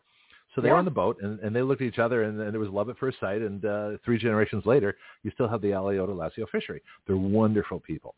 And what we used to do when I do the tours out of Fisherman's Wharf in these motorized cable cars, I couldn't do on the ducks so much because they were kind of self-contained. But the motorized cable cars, one of the folks used to come on with a Dungeness crab, and we kind of like wave it in people's faces, and the big claws were there. It was hysterical. I mean, we weren't throwing them in the face, but I would just say we just hold it up, close so people could see a crab close up. And it was really hysterical. I mean, who does a tour where they actually bring the crabs on board the tour vehicle? We did, right? But I also, and this is where it's interesting. Go ahead. I'm sorry. What were you going to say? No, I said that's something they'll remember for sure. Oh yeah, because they're big, these crabs. Anyway, but the other thing go ahead. No, that's it. Oh yeah, they are. They're big. I've seen them. They're huge. Yeah. They taste good too, but they're too compartmentalized. It's too hard to eat a Dungeness crab. It's too much work. Anyway, but they're still good. Oh yeah, right. it's a production. Yeah, no kidding. So set aside an afternoon if you're going to have Dungeness crab because you're going to need it. But the other thing, it's an experience. It is an experience. No, they're really good though. I mean, and California's really good about preserving them. Mm-hmm. It's it's like building a birdhouse or something like that. It's involved. Yeah, it is involved. Yeah, because you got a little piece here. You got the napkin, maybe a tarp. Who knows? Lobster's easier. Lobster tail is much easier than the claw. You get 2 claws and a tail. That's why I like lobster over crab, because it's much easier to eat. Anyway, but what I used to do with the second tour company after the first one kind of folded up was, well, they're back now. Anyway, but I used to take people. Oop, background noise. Like a paper rustling. Yeah. Anyway, so what I used to do was I take people back to the actual Fisherman's Wharf where the fishing boats were, and we talked to the fishing boat captains. And we'd see the bait traps and how a crab trap actually worked. So I was about the only one. Wow. I think I was the only tour guide that did this, but I actually went back. So if you go right behind, there's a gap between the main corner, Fisherman's Wharf. Then there's a gap. Then you come down like Alioto's and the big restaurants as you work way down. But in that gap is all the fishing boats. And if you walk back into the fishing boats, and a lot of times they've had problems because of the head of the Monterey Aquarium. One of the Getty descendants has basically screwed up the California coastline in terms of fishing and crabbing, which is really too bad. They had seasons that were banned and other problems. But anyway, talk to the actual fishing folks. They're really interesting. But that's what I used to do. And so we went to the real Fisherman's Wharf. And I always like to do that. Look at the people who are working. Look at the people who make it happen. Yeah. Fisherman's Wharf is about fishing, and it's about crabbing. Yeah. That's what makes it work. Anyway, go ahead. That's what I like about it too. It seems like they're pricing the middle class out of this city. Like, go to. They wanted to put the wheel there in order to like revitalize it, and it's like it's fine. It's just having some recovery problems from COVID. A couple of the restaurants have gone under, unfortunately. Oh, really? But, yeah, the mainstay ones. The one at the front. That when you walk into the wharf, and then there's like that big long bay of like. Fishmongers and crab, seafood mongers and such. Right. That restaurant at the front that faces, I think, Jackson Street or Embarcadero. That one is Alioto's or something else, or no, it's not Alioto's. Or the crabs. Yeah. So it's unfortunate, and they just need economic relief, which apparently they have to get behind Israel and Ukraine on to get. But it's. That's what I like. It's cheaper there. There's no tourists because it's too gritty for them. So and it's got because they got the fishermen right there, and what are they going to do? They're going to wear tuxedos to go like. No, they're wearing leather apron things. They're wearing things that you'd wear when you're you're diving headfirst into a pile of crab. I mean, it's dirty work, but it's dirty. It's dirty work, but so. But that's I appreciate why I like them for doing it. So that wheel is going to Pier 39, so I'm happy about that. And my team did that for the city of San Francisco. So you're welcome, everybody. Yeah. Wait a minute. Let me Aaron Peskin is a great guy. We're trying to get him on the program. He's a character, as my grandmother used to say. Who's this now? Anybody who wasn't Catholic was a character in her book. And, let me give you a round of applause for moving the wheel. So nice job. Yeah, keep it out of the water. Yeah. So Aaron, who's currently the president of the board of supervisors here, he told me in a meeting one time, he's like, look, some things I can be swayed on. So if you want to talk to me about some things, I'll listen. So he listened, and I told him we'd give him some props today. So Aaron Peskin, these are your props. Well done, my friend. Yeah, it's very much action radio. That's a good sign. So hey, we breaking ground everywhere. That's a great segue to our next segment on the campaign trail. And just to review the highlights, we have Ringo, the last angry man in San Francisco, California State Representative. That's not his real name, but California State Representative Chris. I know, right? State Representative Chris Holden, little old crying baby from Pasadena, wingers whining, the old and the cranky, or as the hemorrhoids burn, and appeasement and big time politics fail. We got 35 minutes. Let's hit them all. This is great. Yeah, we're gonna have fun with these. These are great. These are my as the listeners know, I'm running against Nancy Pelosi. This is the second time I've done it. We destroyed her last time. She stepped down as speaker. That was all us. Turning the Archbishop against her. How'd you do that? We even got the president to work for us. It was great. So and Trump? He totally humiliated. Yeah, really, because we told her during that final budget the final budget debate he was having with her before he had to leave office. They were arguing about the money, and I said, that's not it. That's not what she's trying to humiliate her. So all you have to do is just offer her more money, and she'll turn it down. I guarantee you. And that's what they did, and that's what happened. And so you can go to my YouTube channel, Bianca for San Francisco, and search CNN or Wolf Blitzer, and you'll see Wolf Blitzer just laying into her after that. Like, what's the matter with you? People need money. They're out of work. They need assistance, and she's like, well, we have our processes and procedures, and she got her ass handed to her. So, and after that, her garage door got vandalized. So that's what my team has done, is we've changed the narrative, and we've had some obstacles like old Ringo here. Ringo, the last angry. Now, Ringo, as it turns out, I do a lot of these, like mixers and fundraisers, and there's a lot of these Democratic clubs and unions that I have to go to, and not have to. I like it actually. I like. Oh, come on, yeah, it's gonna be fun. You're fading it out just a little bit. I don't know if you're backing away from the microphone of the phone, but I need to just get you a little more. No, I've been trying the Bluetooth Halo thing. I don't know about that. I might have. Whatever you're using now is perfect. Next time. Yeah, whatever you're doing now is great. Yeah, that's working. Go ahead. So anyhow, so I met this guy over the weekend, and when I introduced myself, and the first thing he says, it's like, I'm not voting against Pelosi. Pelosi and Feinstein are towering figures in the city of San Francisco. They have done so much. And I said, yeah, like what? And that's when that's when the energy just dropped off his face. Literally, he was just confounded, and he got a little frustrated with himself and the question, because he's like, he had no answers. Both of them had been in their respective offices for nearly 40 years, and they have nothing to show for it. Look it up. They've got nothing to show for it. The best thing Pelosi can cop to is trying to steal Obamacare away from Obama. Trying to take credit for it. I have a cousin who's a little slow, and he likes to do things like, oh, that light's going to turn red. Well, obviously he knew that because the light was already orange. And Pelosi does the same thing. She sees what the president's going to do. She can't stop it, so she tries to jump in front of the parade like she was the first one there. And that's what she tried to do with Obamacare, and so apparently guys like old Ringo here were buying it. Now, here's the thing. Ringo, we looked him up a little, and it turns out he's a senior official in City Hall. Mm-hmm. And we know his real name, but we're not going to say it. We told him, that's fine. You can call in today if you wanted. 215-383-3832. Come join us. Yeah. Yeah, Ringo, if you want to come on, you can come on as yourself. You can Is it Gringo or Ringo? Like. Is it with a G or an R? Gringo or Ringo? Oh, it's after Ringo Starr. Ringo. This guy was kind of disco. Right. Yeah, so make sure we're not, dissing white guys. Yeah, we have to get the right white guys in this one. I don't need no stinking badges. Ringo, come on the show. Yeah, well, you're welcome here.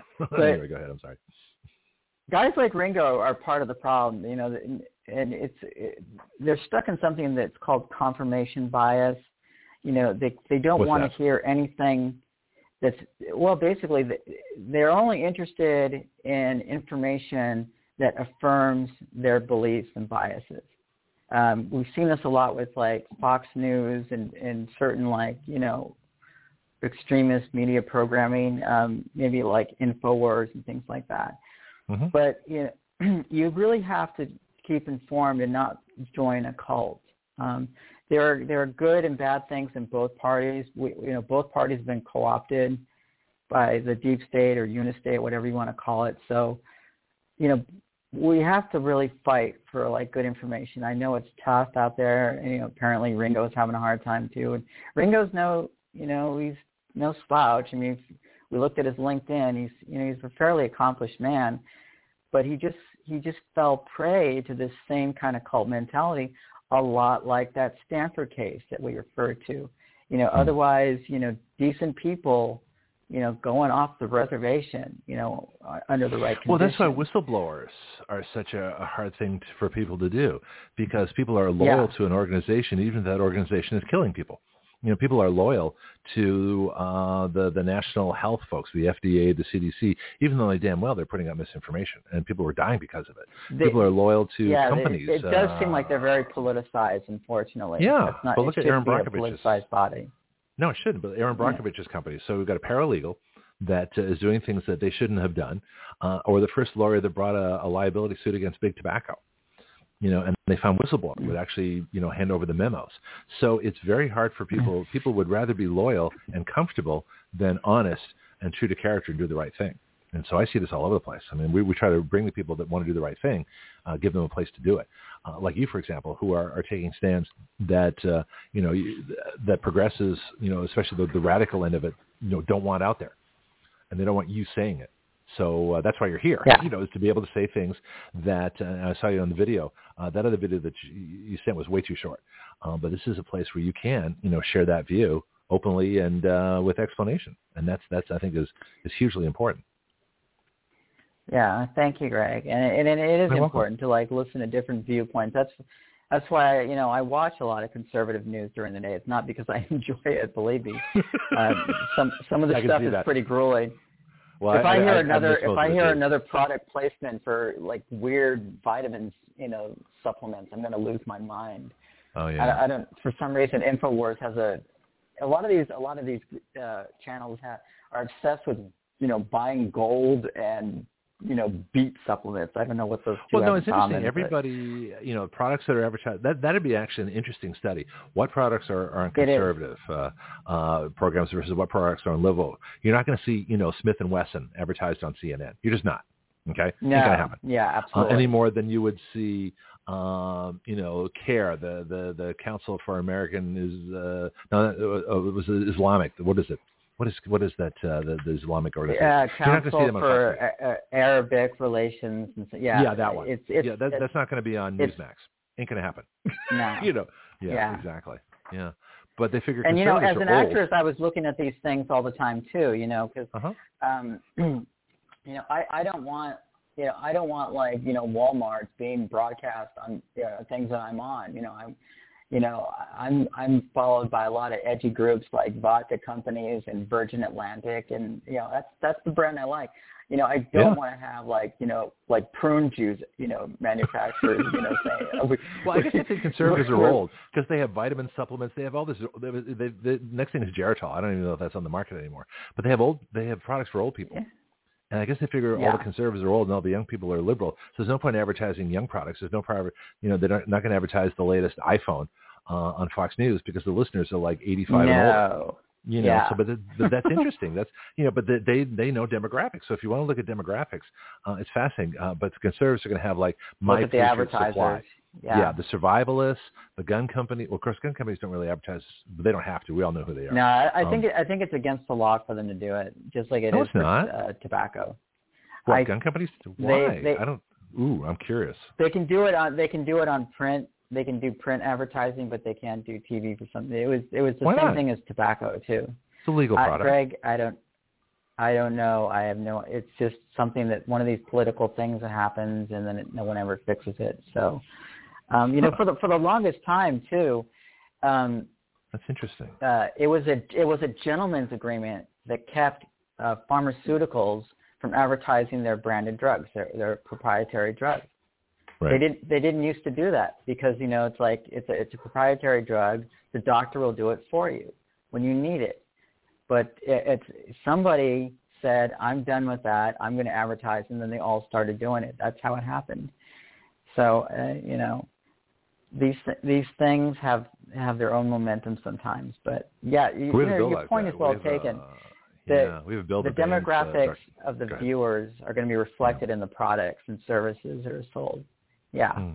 Yeah. So we have a bill that takes away that would remove all drug advertising of prescription drugs and just to allow it to be marketed directly to doctors. So that people aren't running and say, oh, I heard about Ozempic or Paxlovid or whatever this. I don't even know what these drugs are.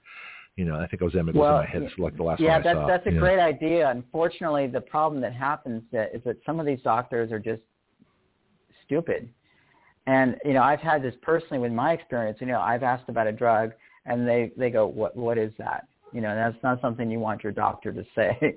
You want your doctor to be, current and, reading journals and, up to speed on all the latest techniques and medication. And when your doctor says, what is that? That's a problem. Yeah. So, yeah, exactly. I kind of feel for the manufacturers on that side. Well, we can all use the physician's desk reference. Anybody can look up drugs. It's the same thing the doctors use. You don't have to be a doctor to read the physician's desk reference. It's amazingly informative. Anyway, I don't want to take away from other stories. We've got a lot to go. No, that's a good point. Yeah. The stuff is all available. And if people want like medical information to look up things, please don't go to WebMD. It's completely cartoonish.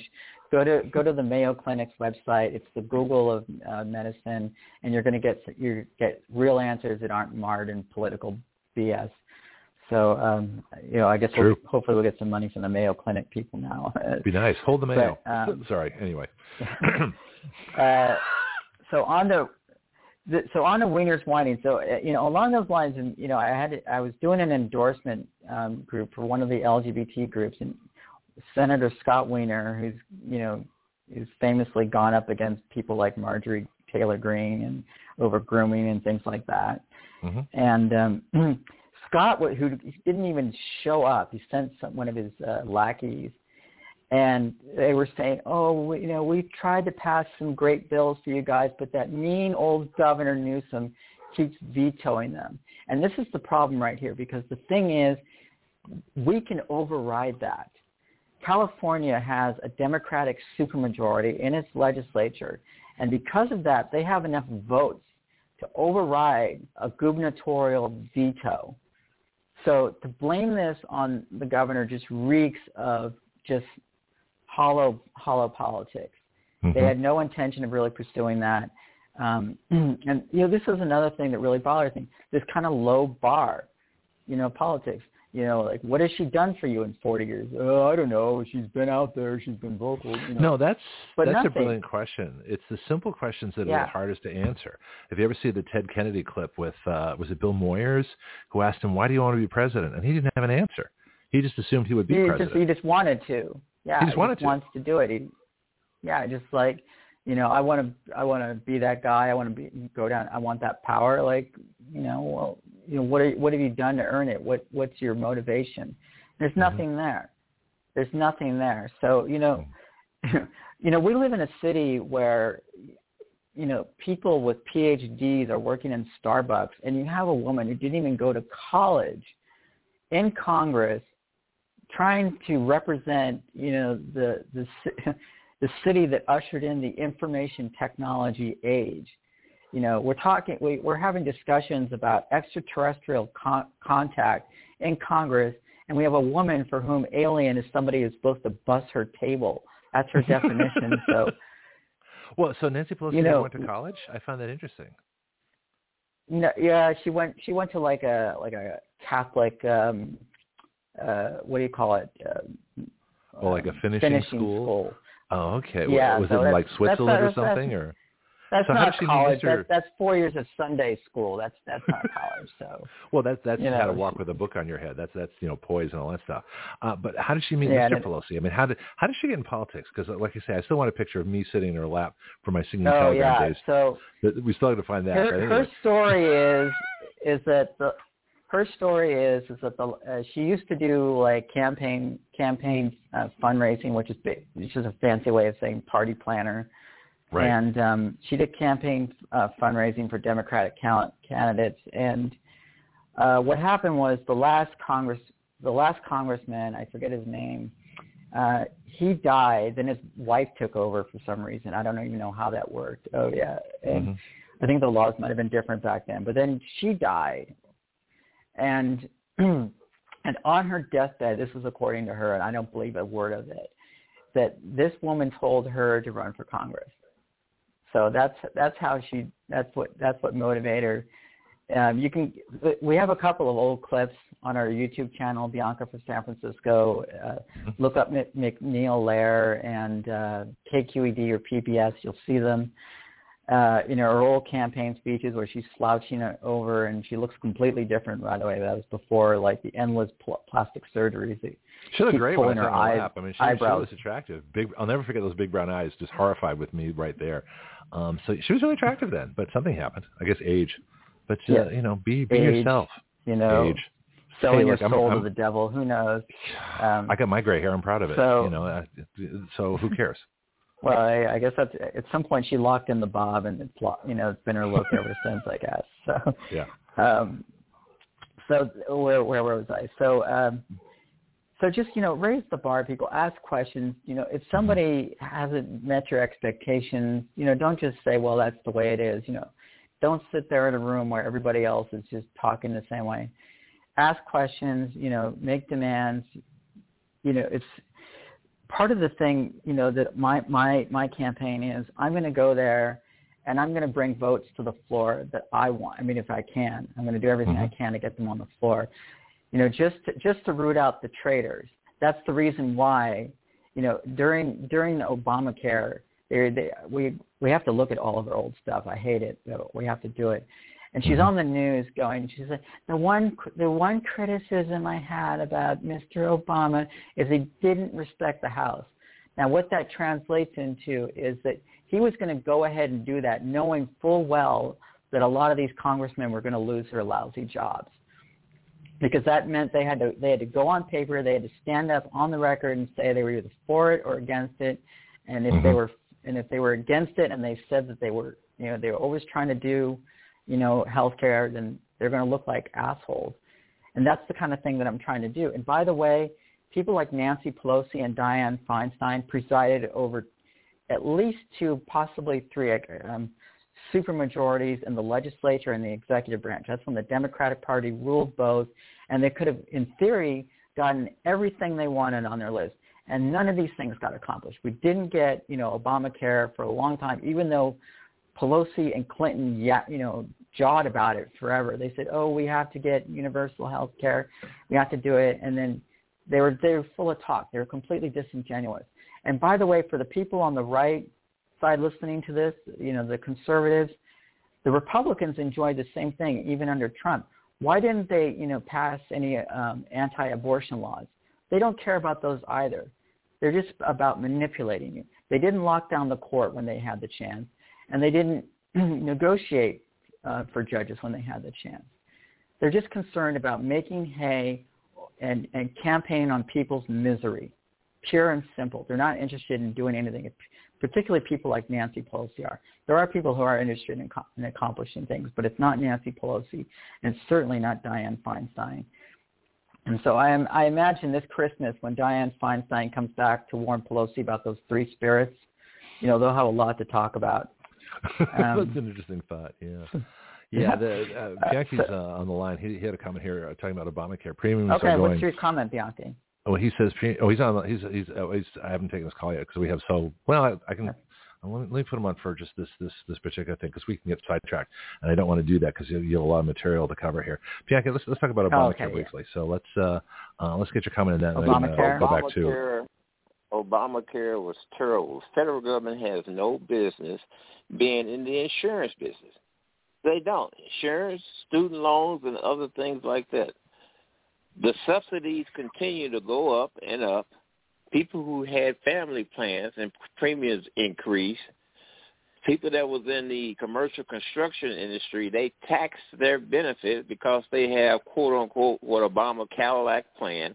It's a plan that they defer putting money on their tax income on their weekly check and put the money on their own welfare plan.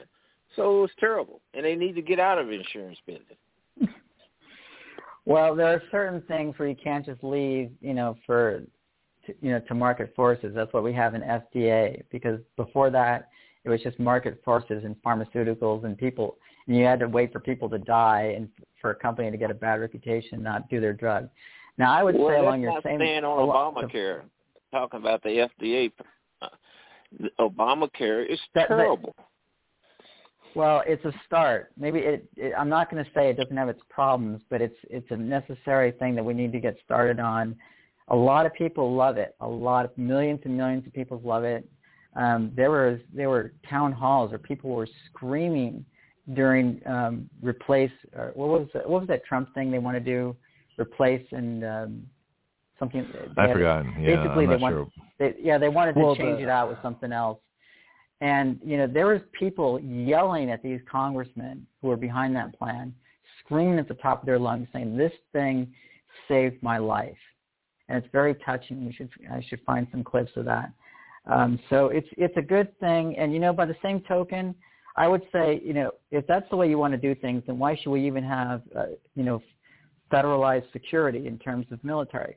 Let's just give every person a gun, and then neighborhoods can go in and buying tanks and stealth bombers, and we'll do it that way, really right? Two different arguments. I've held up Pam for a little bit. I got his comment on the live chat here too. But because I don't want to get into an Obamacare discussion here. We can do that. We want to set aside some time for that.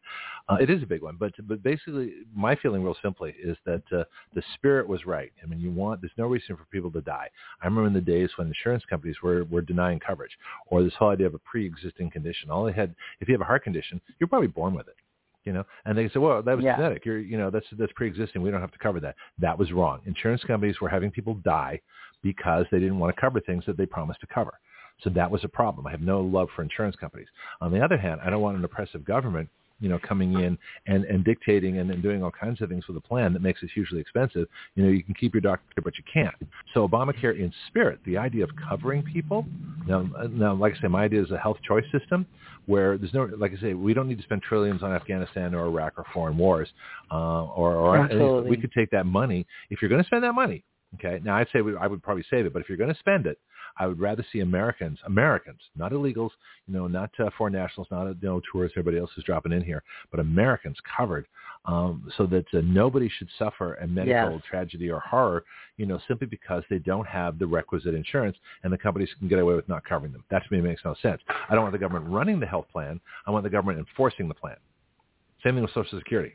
I don't want a social security system. I want a private security system. The government has to enforce that the money is diverted to a private account, which you don't touch till you're 60. But on the other hand, if the government takes the money and spends it, they're going to abuse it. So the government should have the policy, but not the responsibility for it. Does that make sense? Yeah, I think you're talking about the standard contracting model that, like places like the military have been using for decades.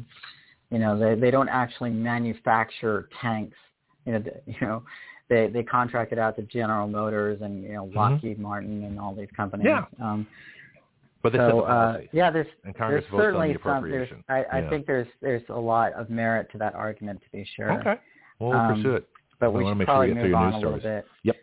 Bianchi, thank you for your comment. I appreciate it. And Senator, did we already do Wiener's whining? Yeah, we did. We did. So but the old Wiener is an unfortunate name for a politician, but I want to distinguish from Anthony Weiner. I'll make sure people know which Wiener we're talking about. Don't get your Wieners mixed up. Oh, yeah, this is Scott Wiener. I can't believe I said that. State Senator Scott Wiener. Right. There we go. So the State Senator Scott Wiener, if you Google him, you'll see some very unfortunate picture fails of him in a leather vest, and it's not great. So that's unfortunate. Yeah, okay. Don't go to Folsom Street Fair when you're a politician. That's all I can say. Yeah, Folsom Street Fair is worth a few minutes of a discussion. When is that, springtime or summer, or when is that? Whenever that comes around, we got to talk about it. No, it's fall. It's like the end of September or something like that. Oh, we missed it. Okay, well, we'll talk about it next It's already passed. Oh, too bad. Yeah. Yeah. That's you talk about extreme. That's an extreme event. Yeah. Anyway, back to our news. Yeah. And so the old and the cranky are the hemorrhoid burns. So I was sitting in on, one of these Democratic groups. I don't want to say the name, but it was a big one. And, you had a bunch of old baby boomers, and that seems to be a recurring theme in a lot of these clubs and organizations. You don't see a lot of people like under 55 or even under 65. And, I think you might have seen that with some of the calls you've been on too. They're mostly, I have pictures, Zoom captures of people, some of the people in this meeting literally lying in bed and sleeping. It's not time for me to get I'm up not yet. kidding. I'm not being facetious. Oh, that's funny. And the thing is that they're arguing about like trying to get these nuclear plants like Diablo Canyon offline and things like that, and getting people towards solar and wind. And I'm saying, look, all this stuff is moot, guys, because we're gonna have fusion power in about 10 years, and it's a 100% clean energy source. And they started arguing with me on it. They said, no, it's not. It's not. And it's like, no, it is clean. And it's going to be free energy for the rest, for the entire world. And this disrupted their little world view, which. So that's interesting. Let's talk. You're fading a bit, but I want to talk about that for a second. So people would rather have an energy source that fits their ideology or fits their idea of what they want, rather than one that works and that is unlimited. So we should talk about that for a minute, because that's really important. Yeah, it is. It's very involved, and it's very troubling. And it's not just energy source. It's just like it's politics in general. It's like they've grown up with solar and wind being the panaceas towards environment, for environmental problems. And at the time they were. But the thing is that our technology has changed, and I think they have a hard time grasping that, or they don't want to grasp that. And it's not just that; it's with other political concepts too, like we were talking about with Gringo, and we didn't even do Chris Holden yet, but we got time. It's a funny story. It's not really something to explore. And I think I appreciate old people or senior citizens, but at some point, you're basically in the left lane of politics with your blinker on. Like, That's a great line. As someone who just turned 64 last week, so I'm headed in that direction, but I'm not there yet. What's that? And what are the kids saying now? 60 is the new 50, so Oh, it is. 60 is the new 30. I mean, I'm just getting started. I got more energy there you go. You're just as much as I've ever had. Having your second act.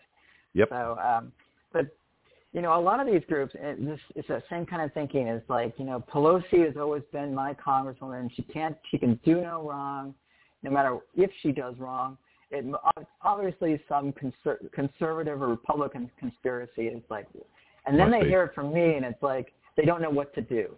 It's like, well, she's progressive, and she's transgender, so she can't be working for them, I guess. But I just don't like hearing what she's saying. I don't like having to think. I don't like having to admit I made a poor choice in life. And it's like when I criticized Trump. There's another couple of groups too. Go ahead, Greg. I'm sorry. I was just say when I criticize Trump or the Republicans, Republicans get upset when I talk about getting rid of my Republican membership, which I only keep for the primaries. But I would dump that registration in a second. If they don't appoint a decent speaker, I'm out of it. I don't care. I don't even vote. In the Republican primary. It's no use to me if they're going to be that stupid. But that's you got to have the courage of your convictions. And people think that it's okay for the opposition to complain about them, but they don't want to hear their quote their own people saying something. Progressives don't want to hear criticism from progressives. Conservatives don't want to hear, criticism from conservatives. The biggest issue right now is black conservatives, which goes against the grain for, everybody's like, well, wait a minute, they're supposed to be Democrats. What's going on? And it's a fascinating phenomenon right there. Are women gun owners? The fastest, we have an Action Radio gun page, and the fastest growing group of gun owners are women, particularly black women. And so wait a minute. So they're supposed to be liberal and protected by us guys. Get over it. Everybody can have one. So politics is changing as technology changes and everything changes. You can't hang on to something that's obsolete. It's like we don't have acid rain because we cleaned up the cars and the smokestacks. So don't complain about the environment when we solved the problem. Okay, you won. Get over it. I don't think people take their victories. They want to keep fighting the battle after they've already won. Remember what we talked about before is like knowing when to pack it in. Yeah. Like remember, like in terms of like when do you sunset, your cause once it's solved its, Yeah, when you win, go home. Yeah, shut up. You're done. Mission accomplished. Put the banner out and like go home. So, yeah, go. We have have to a beer, go to bigger bed, you're done. And better problem. Yeah. Okay. And and then another group I was on, and these people were just delusional about Biden. My God, they still think he can win. They were talking about, they were completely ignoring economic relief for Americans. And it's so appalling because that's supposed to be number one on the Democratic platform. And they wanted to talk, they were trying to put statements out about everything about, it's like, my God, you guys are going to lose. And it was being chaired by this guy who used to run Hillary Clinton's California campaign. And it's like, no wonder that woman lost. I mean, she's awful to begin with, but then I was like, man, these idiots working for him. Yeah. And it's these completely delusional people. And then, there was another group, it was a women's group. They were talking about abortion, and they were like, abortion's going to be the next hot button issue in the next election. And I'm like, you guys are out of your mind. I mean, I'm pro-choice, but if you put abortion before economic relief, you're gonna have another January 6th.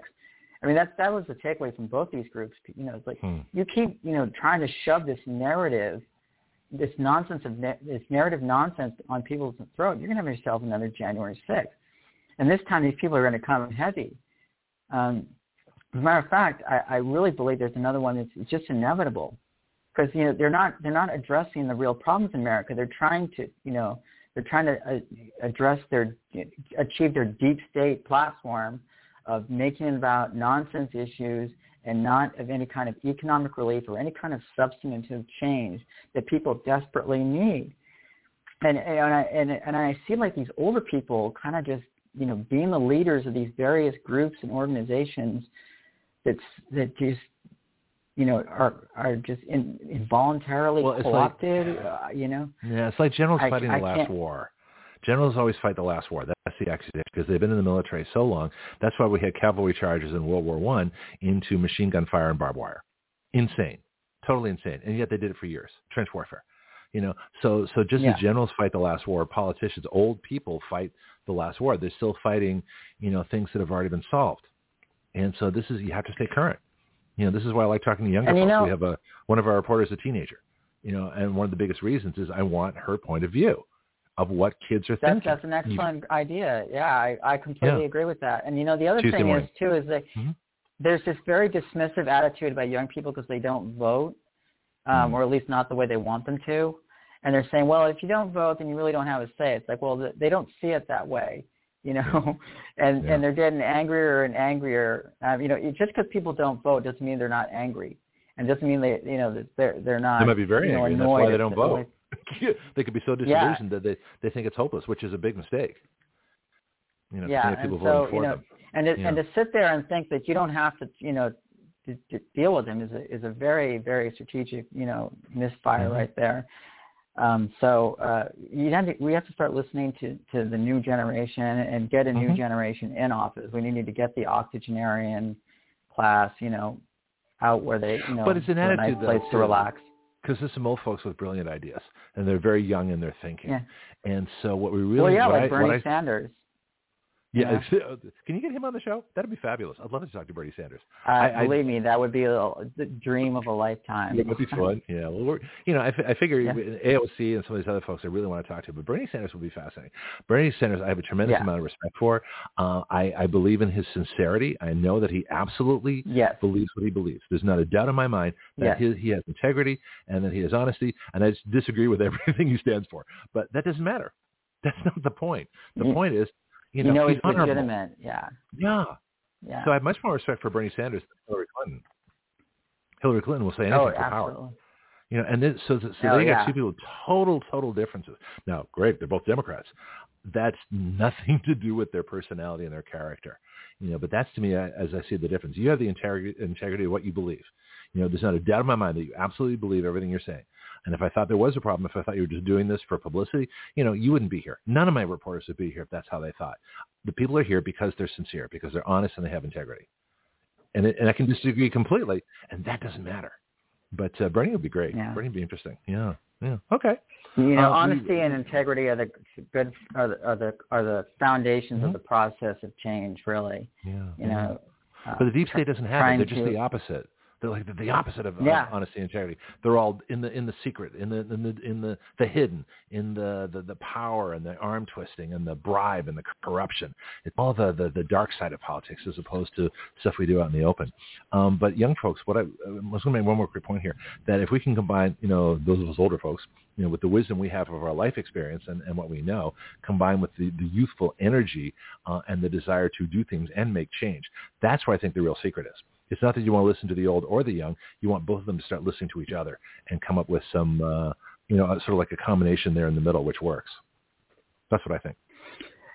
Yeah, I really want to help them try to understand, that there's new technology out there, and that they need to modify their agenda to reflect that. I appreciate their passion and their concern. They are passionate, and they are concerned about these things, but they don't understand that there's actually solutions out there. Like I didn't want to broach the subject of terraforming, which I'm pretty sure they would have just had us fit over.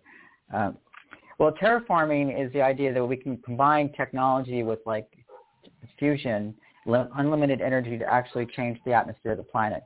So we can undo the, No. The world's set up pretty well, please. The laws of physics are working just fine, please. Don't screw around. don't reduce the carbon dioxide. No. We have to have our Green New Deal chat. But carbon dioxide is different. We'll be dead without it. The point is, it's possible. That's the point. It's possible to fix these things now with the technology they have. So we really don't need to worry about. That's why I was saying I'm taking the my Green New Deal package back to formula.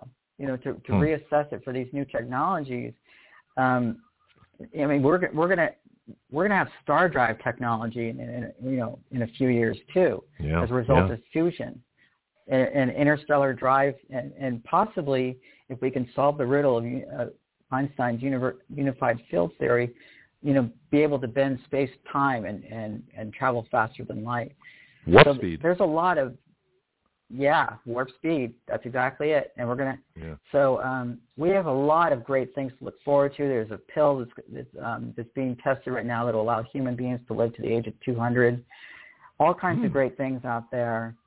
We just need to we need to be open to them and be flexible, and just kind of like I got a little frustrated during one of these things, and I said you need to get out of the 1960s, and stop. It's not the days of the hippies and there's new technologies out there.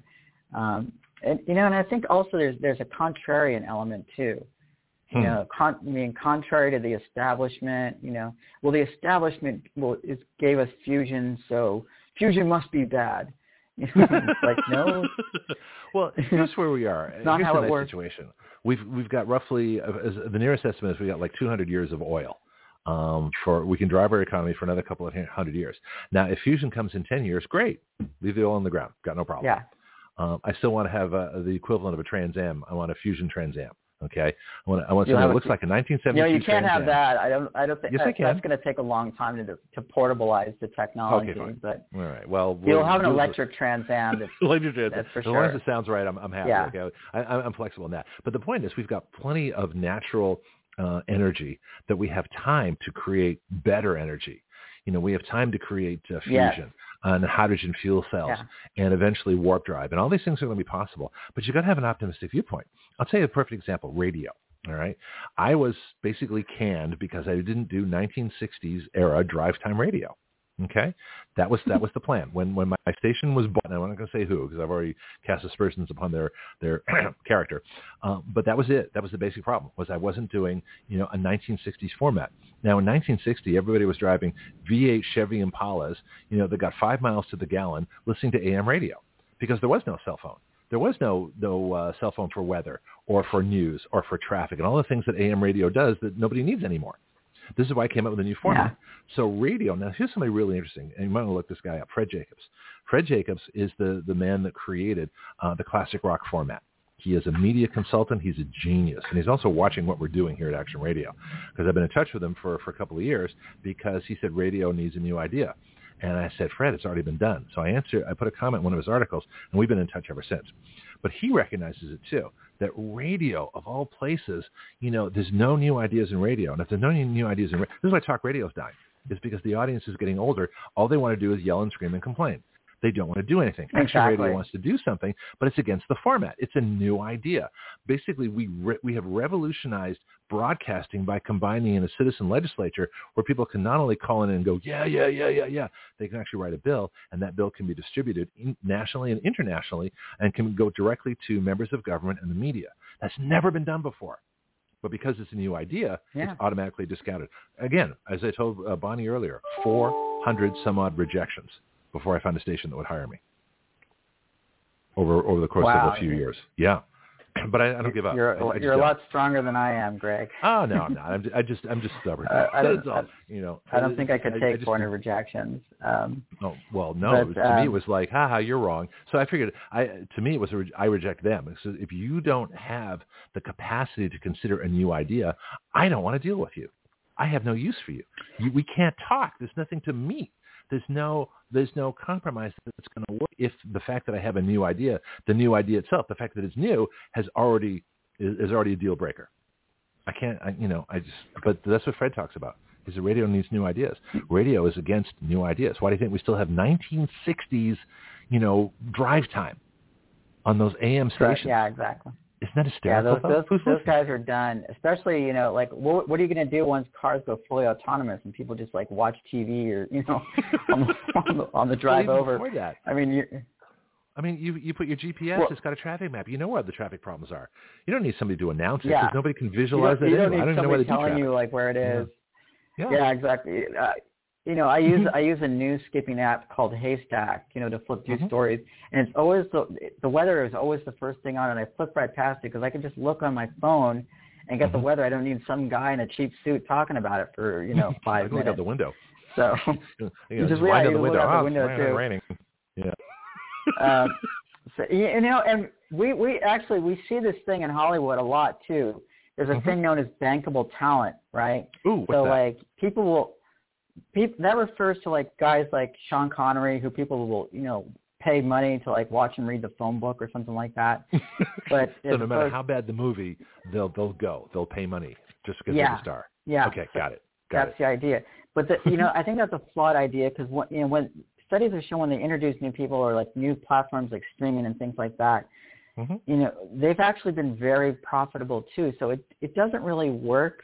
And you could save a lot of money out there because that's what a lot of the reason why these people are striking is that the money's all concentrated in one place. With the studios and these A-list actors who get millions and millions of dollars, sometimes even hundreds of millions of dollars, obscene amount of money, to do these things where you probably could have found an actor who's just starting out, who's maybe about 5 or 10 years in, it would be just as good. But, they don't want to do the effort to, go out, what they call scouting and find these guys. So they're relying on the same system that they've set up since the 20s. Right. You get some contract players in, see how they go, and then maybe, And make the same movie over and over again. It's like AC/DC's albums. Make the same type of movie. The buddy film, the buddy cop, the rom-com, the same, tired old formulas. And so, they need to change too. Not just change with the technology, but, change their damn format to make New it ideas fun. are scary to people. Like I say, it's out of their comfort zone. They can't handle it. They are. I know. I got about 400 rejections. I mean, I don't know exactly, but it was a lot. And I kept them for a long time. You dumped them. I just threw them all out at one point. This was back when people actually, a lot of it was email. But and I just had a whole file. I had like my rejection file. Every once in a while I'd read it just to amuse myself. But no, new ideas are the scariest thing out there. This show is a scary idea. When the deep state finds out exactly what we're doing, I mean, they're already hacking my website and censoring me on social media. And we haven't even really begun. I'm pretty sure they're listening to my phone calls too. So.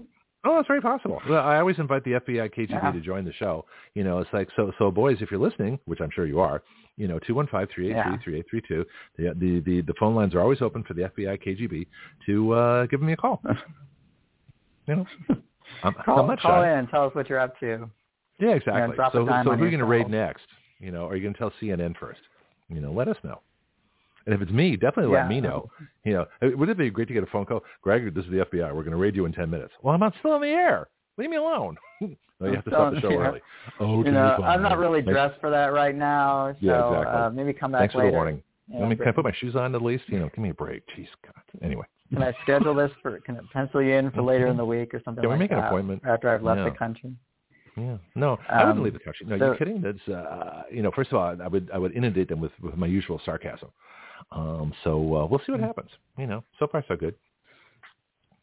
So far so good. We'll have we see covered how everything? It goes. We got everything. We'll end it on a kind of a funny note. So California State, Chris Holden, the little crybaby from Pasadena. I was doing a call with an LGBT group in Los Angeles, and we were vying for endorsements and things like that. There was a lot of politicians from down there on. Chris Holden is an assembly person who is running for district supervisor seats in Los Angeles County, which is about Los Angeles County is about 10 million people. That's huge. That's like bigger than a governor in some states. I mean, L.A. County is huge with billions of dollars. So this is a big deal. Yeah. So this district is northeast. It's mostly Pasadena and parts of San Bernardino and things like that. But the thing is that when they discuss the candidates, they make us go into this what they call a breakout room. And most people just sit there, but I'm like, I'm in a breakout room. I got an audience. I'm going to talk. You're going to break out. And exactly. Yeah, I had a breakout. So I was just talking about my campaign and what's going on in San Francisco, and I was trying to well, what's happening in LA? Are you guys doing the street sweeps again? All that kind of stuff. And this one guy, engaged me, and he said, I've been following your campaign. I love you, but I also want to talk about this Chris Holden guy. He is such a phony. And, he's going on and on like this. But he was saying it very respectfully, actually. But he didn't know that Chris Holden was on there, even though you can all see in those Zoom boxes, everybody's name and sometimes their picture. And, I completely forgot, too. But, he was talking about Chris Holden. And rather than Chris Holden, turning, his sound on and just, which everybody can do, a lot of people sit silent. They think, but you can talk. And rather than turning his sound on and just standing up for himself like a man, what he did was he went to the group's, to the call's moderator, and he said, these people are saying mean things about me, and they came back and they gave us they gave us the third degree, or they gave this guy the third degree. You can't talk about these guys, out in the breakout room. And I was just like, you went and tattletaled? Is that what you did? Rather than standing up for yourself, my God, maybe there is some truth. I don't know the guy. I don't follow a lot of Southern California politics, but it just seems like that seemed like something a disingenuous guy would do, rather than stand up for himself and say, hey, I appreciate you feel that way, but these are the circumstances why we had to do this, Honesty is direct. Lies direct, are around. Yeah, lies are around the corner and over the hill and far, far away. But honesty is direct. And that's so a good we way to invited tell. Chris Holden to come on, and we didn't hear back from him. So he had 24 hours to reply. So I just, Chris, if you're listening, I don't You're know a what to weenie, tell you, Chris. man. You're a weenie. You're a weenie. Come on the show. You get the weenie. You get the Scott Wiener Weenie Award. Well, isn't that an unfortunate name for it? If I was going to go into politics, my last name was Wiener. Nothing against the Wieners of the world, but I would change it. I'm sorry. That's just the jokes are just, especially Anthony Weiner, who had a sex scandal. I mean, it doesn't get. What are the chances, right? It's not a good name for politics, folks. It's just not a good name. It's just not. Yeah, there's certain names. If you have certain kinds of names, maybe don't invite certain problems in your life. That's. Mm-hmm. Or there's a politician whose last name is Hoar, pronounced whore. That's not a good name for politics. Whore. It's just not. No. Even if you're a man, it's still not well, it's a man. It is a guy, right? Yeah, but that's his last. And that it's a guy. So. Whore. Hoar. Yeah. They used to. In fact, there's a story at UMass where I went, University of Massachusetts. The one of the houses, every house there is named for somebody's last name, except the Arnold house. Well, Arnold's last name was Whore, and they didn't want to have a campus dorm for women named Whore House. That Whore building, yeah, exactly. Because everything else is Smith House and Jones House and Wilson House and things like that. But Arnold House is the only one with the first name, and that's why. Little trivia from UMass. That's that's great. That's exactly it's very telling about the So that's the news from California, the left coast. Just keep in mind, people, if an autocratic regime wanted to take over, how would they do it? Would it be different than how it is now? That's the question. We know how they do it. We disagree on that, but that's okay. Let's get your contact information. That is the news, wish you a wonderful and I will week. See you. Go ahead. Thank you, Greg. You too. And we'll see everybody hear everybody next week. Contact, websites, Facebook pages, YouTube channel. channel. Oh, yes. Oh, my. Greg, you should be my manager, too. You're awesome. I should. Well, on the show, maybe, but that's about it. The rest of the time, you're on your own. But when you're on the show, I got you back. So anyhow, yes, Bianca for SanFrancisco.org, or you can just search Bianca Von Krieg, and my campaign stuff will come up. I also have a link tree, Bianca it's Bianca, the number 4 SF. We're on everything, Twitter, Instagram. We're mostly on Instagram, on Facebook. On our YouTube channel is great. Our YouTube channel is blowing up. There's great videos in there of these politicians, showing who they really are. I highly recommend it. What's the channel called? What's the channel called? What's the your YouTube channel? What's it called? What's it called? It's just Bianca for San Francisco. Just Google, go into the YouTube search and get Bianca for San Francisco. It'll come right up, and you'll go to the one we talked about, the CNN one today. Look at the Wolf Blitzer one, when Wolf Blitzer just tears Pelosi a new one, over the things that we engineered with the Trump White House. It's great, and it's bipartisan cooperation at its best. The fact that you cooperate with Trump, that's, if you know Trump people, I'm trying to get the kids on, Don Jr., Eric, or Laura would be great to get on the show.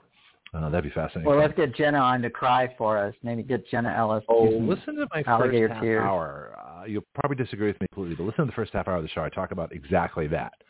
So I think you'll find that interesting too. Yeah. All right. I know I will. All right. Good deal. I gotta shove off. I appreciate everything, and we'll see everybody. We'll hear everybody and talk to everybody next week. Sounds good. Thanks, Bianca. Appreciate the report. Take care. Right. Bye now. Bye. What a day. This has been great. Now, Bill canceled the first half hour, and I actually filled it up with a chat. And the title of the show, Extorted Plea Bargains of Trump Folks Like Forced POW Confessions.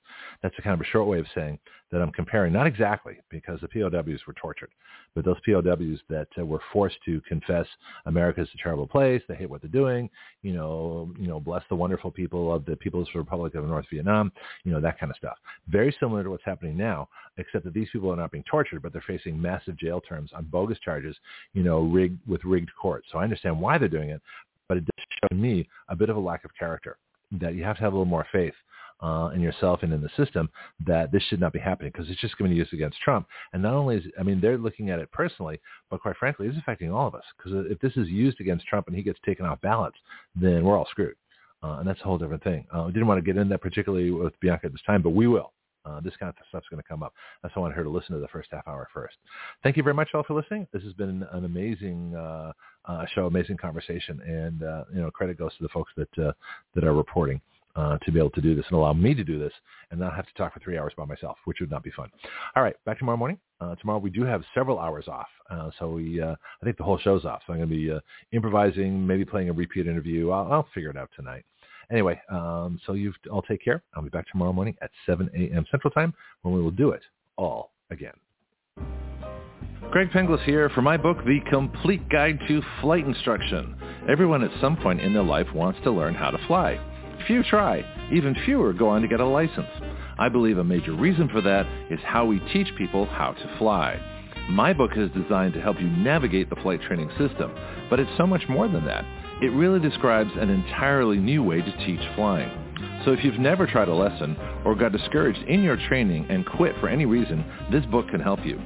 Don't be a rote pilot who just follows procedures.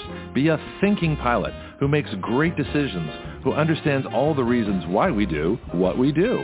You can incorporate these principles into your own flight training at any time. The Complete Guide to Flight Instruction is featured on the Action Radio with Greg Penglis Facebook page and is available from Amazon.com.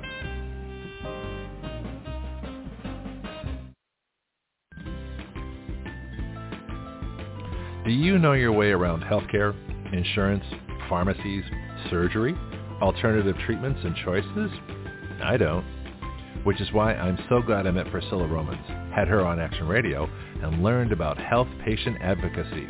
She is the founder of Great Care. And now as an affiliate of Great Care, we are proud to offer through our discount code, WYL, which stands for Write Your Laws, a 10% discount. Great Care saves you both time and money. They provide medical advocacy, consultation, advice, and recommendations nationwide. Their website is greatcare.com. That's GRAITH care.com. You can email them at greatcare.adm@gmail.com or call them at 469-864-7149. That's 469-864-7149. Great Care. Better health through better knowledge and advocacy.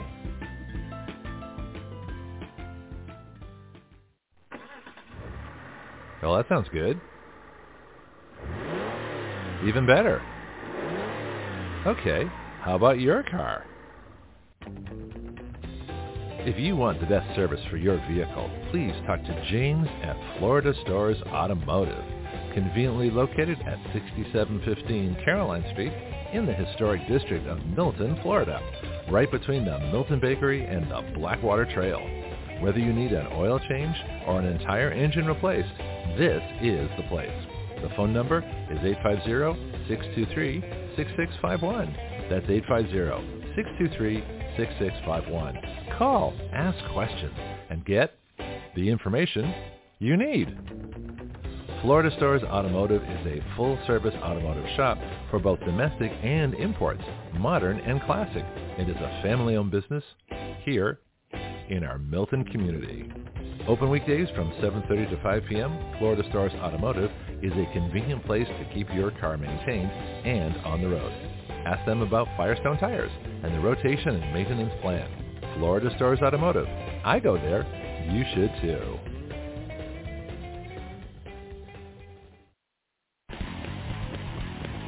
This is Greg Penglis for Strikeforce, your source for pure energy.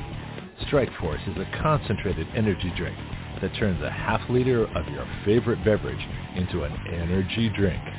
You make your energy drink yourself. Action Radio is an affiliate of Strikeforce, so our listeners get a 20% discount. All you do is add our code, WYL, to the discount code window at checkout. WYL comes from our website, Write Your Laws. So, you can get your energy drink, a 20% discount, and help Action Radio change the relationship of we the people to our government. Not bad. Strikeforce is at strikeforceenergy.com. That's strikeforceenergy.com. Start your engines.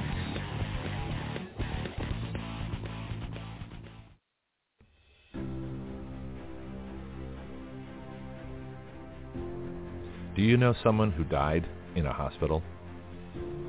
Did you know that medical errors are the leading cause of death in hospitals? What if I told you you could prevent or protect yourself from hospital death?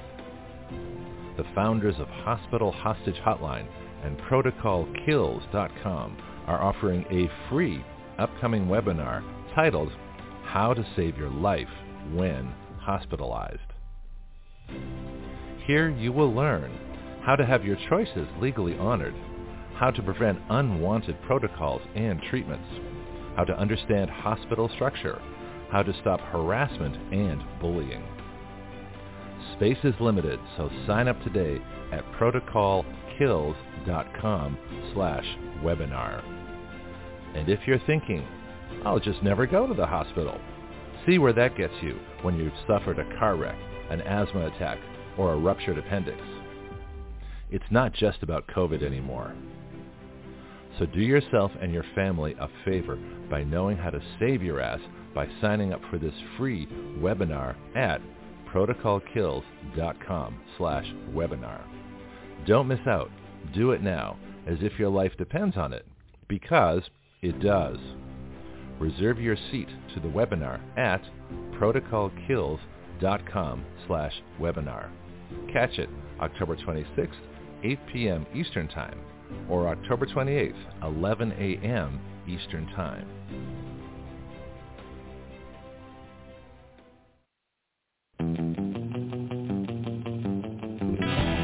Action Radio, part of the ADHD Radio Network, the ultimate free speech zone.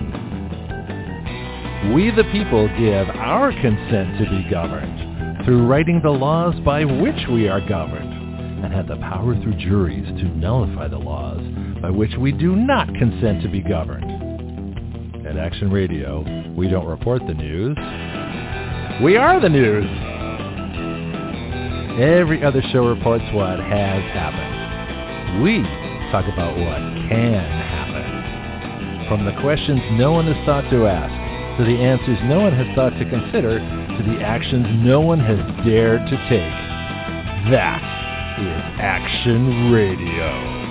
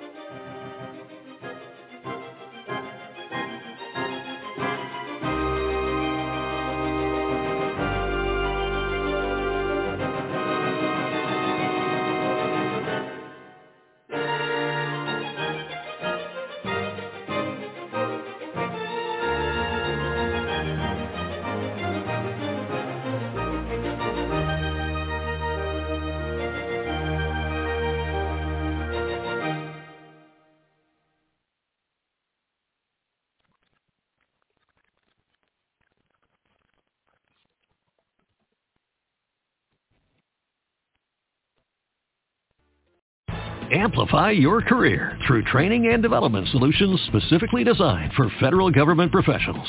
From courses to help you attain or retain certification, to individualized coaching services, to programs that hone your leadership skills and business acumen, Management Concepts optimizes your professional development. Online, in person, individually, or groups, it's training that's measurably better. Learn more at managementconcepts.com. That's managementconcepts.com.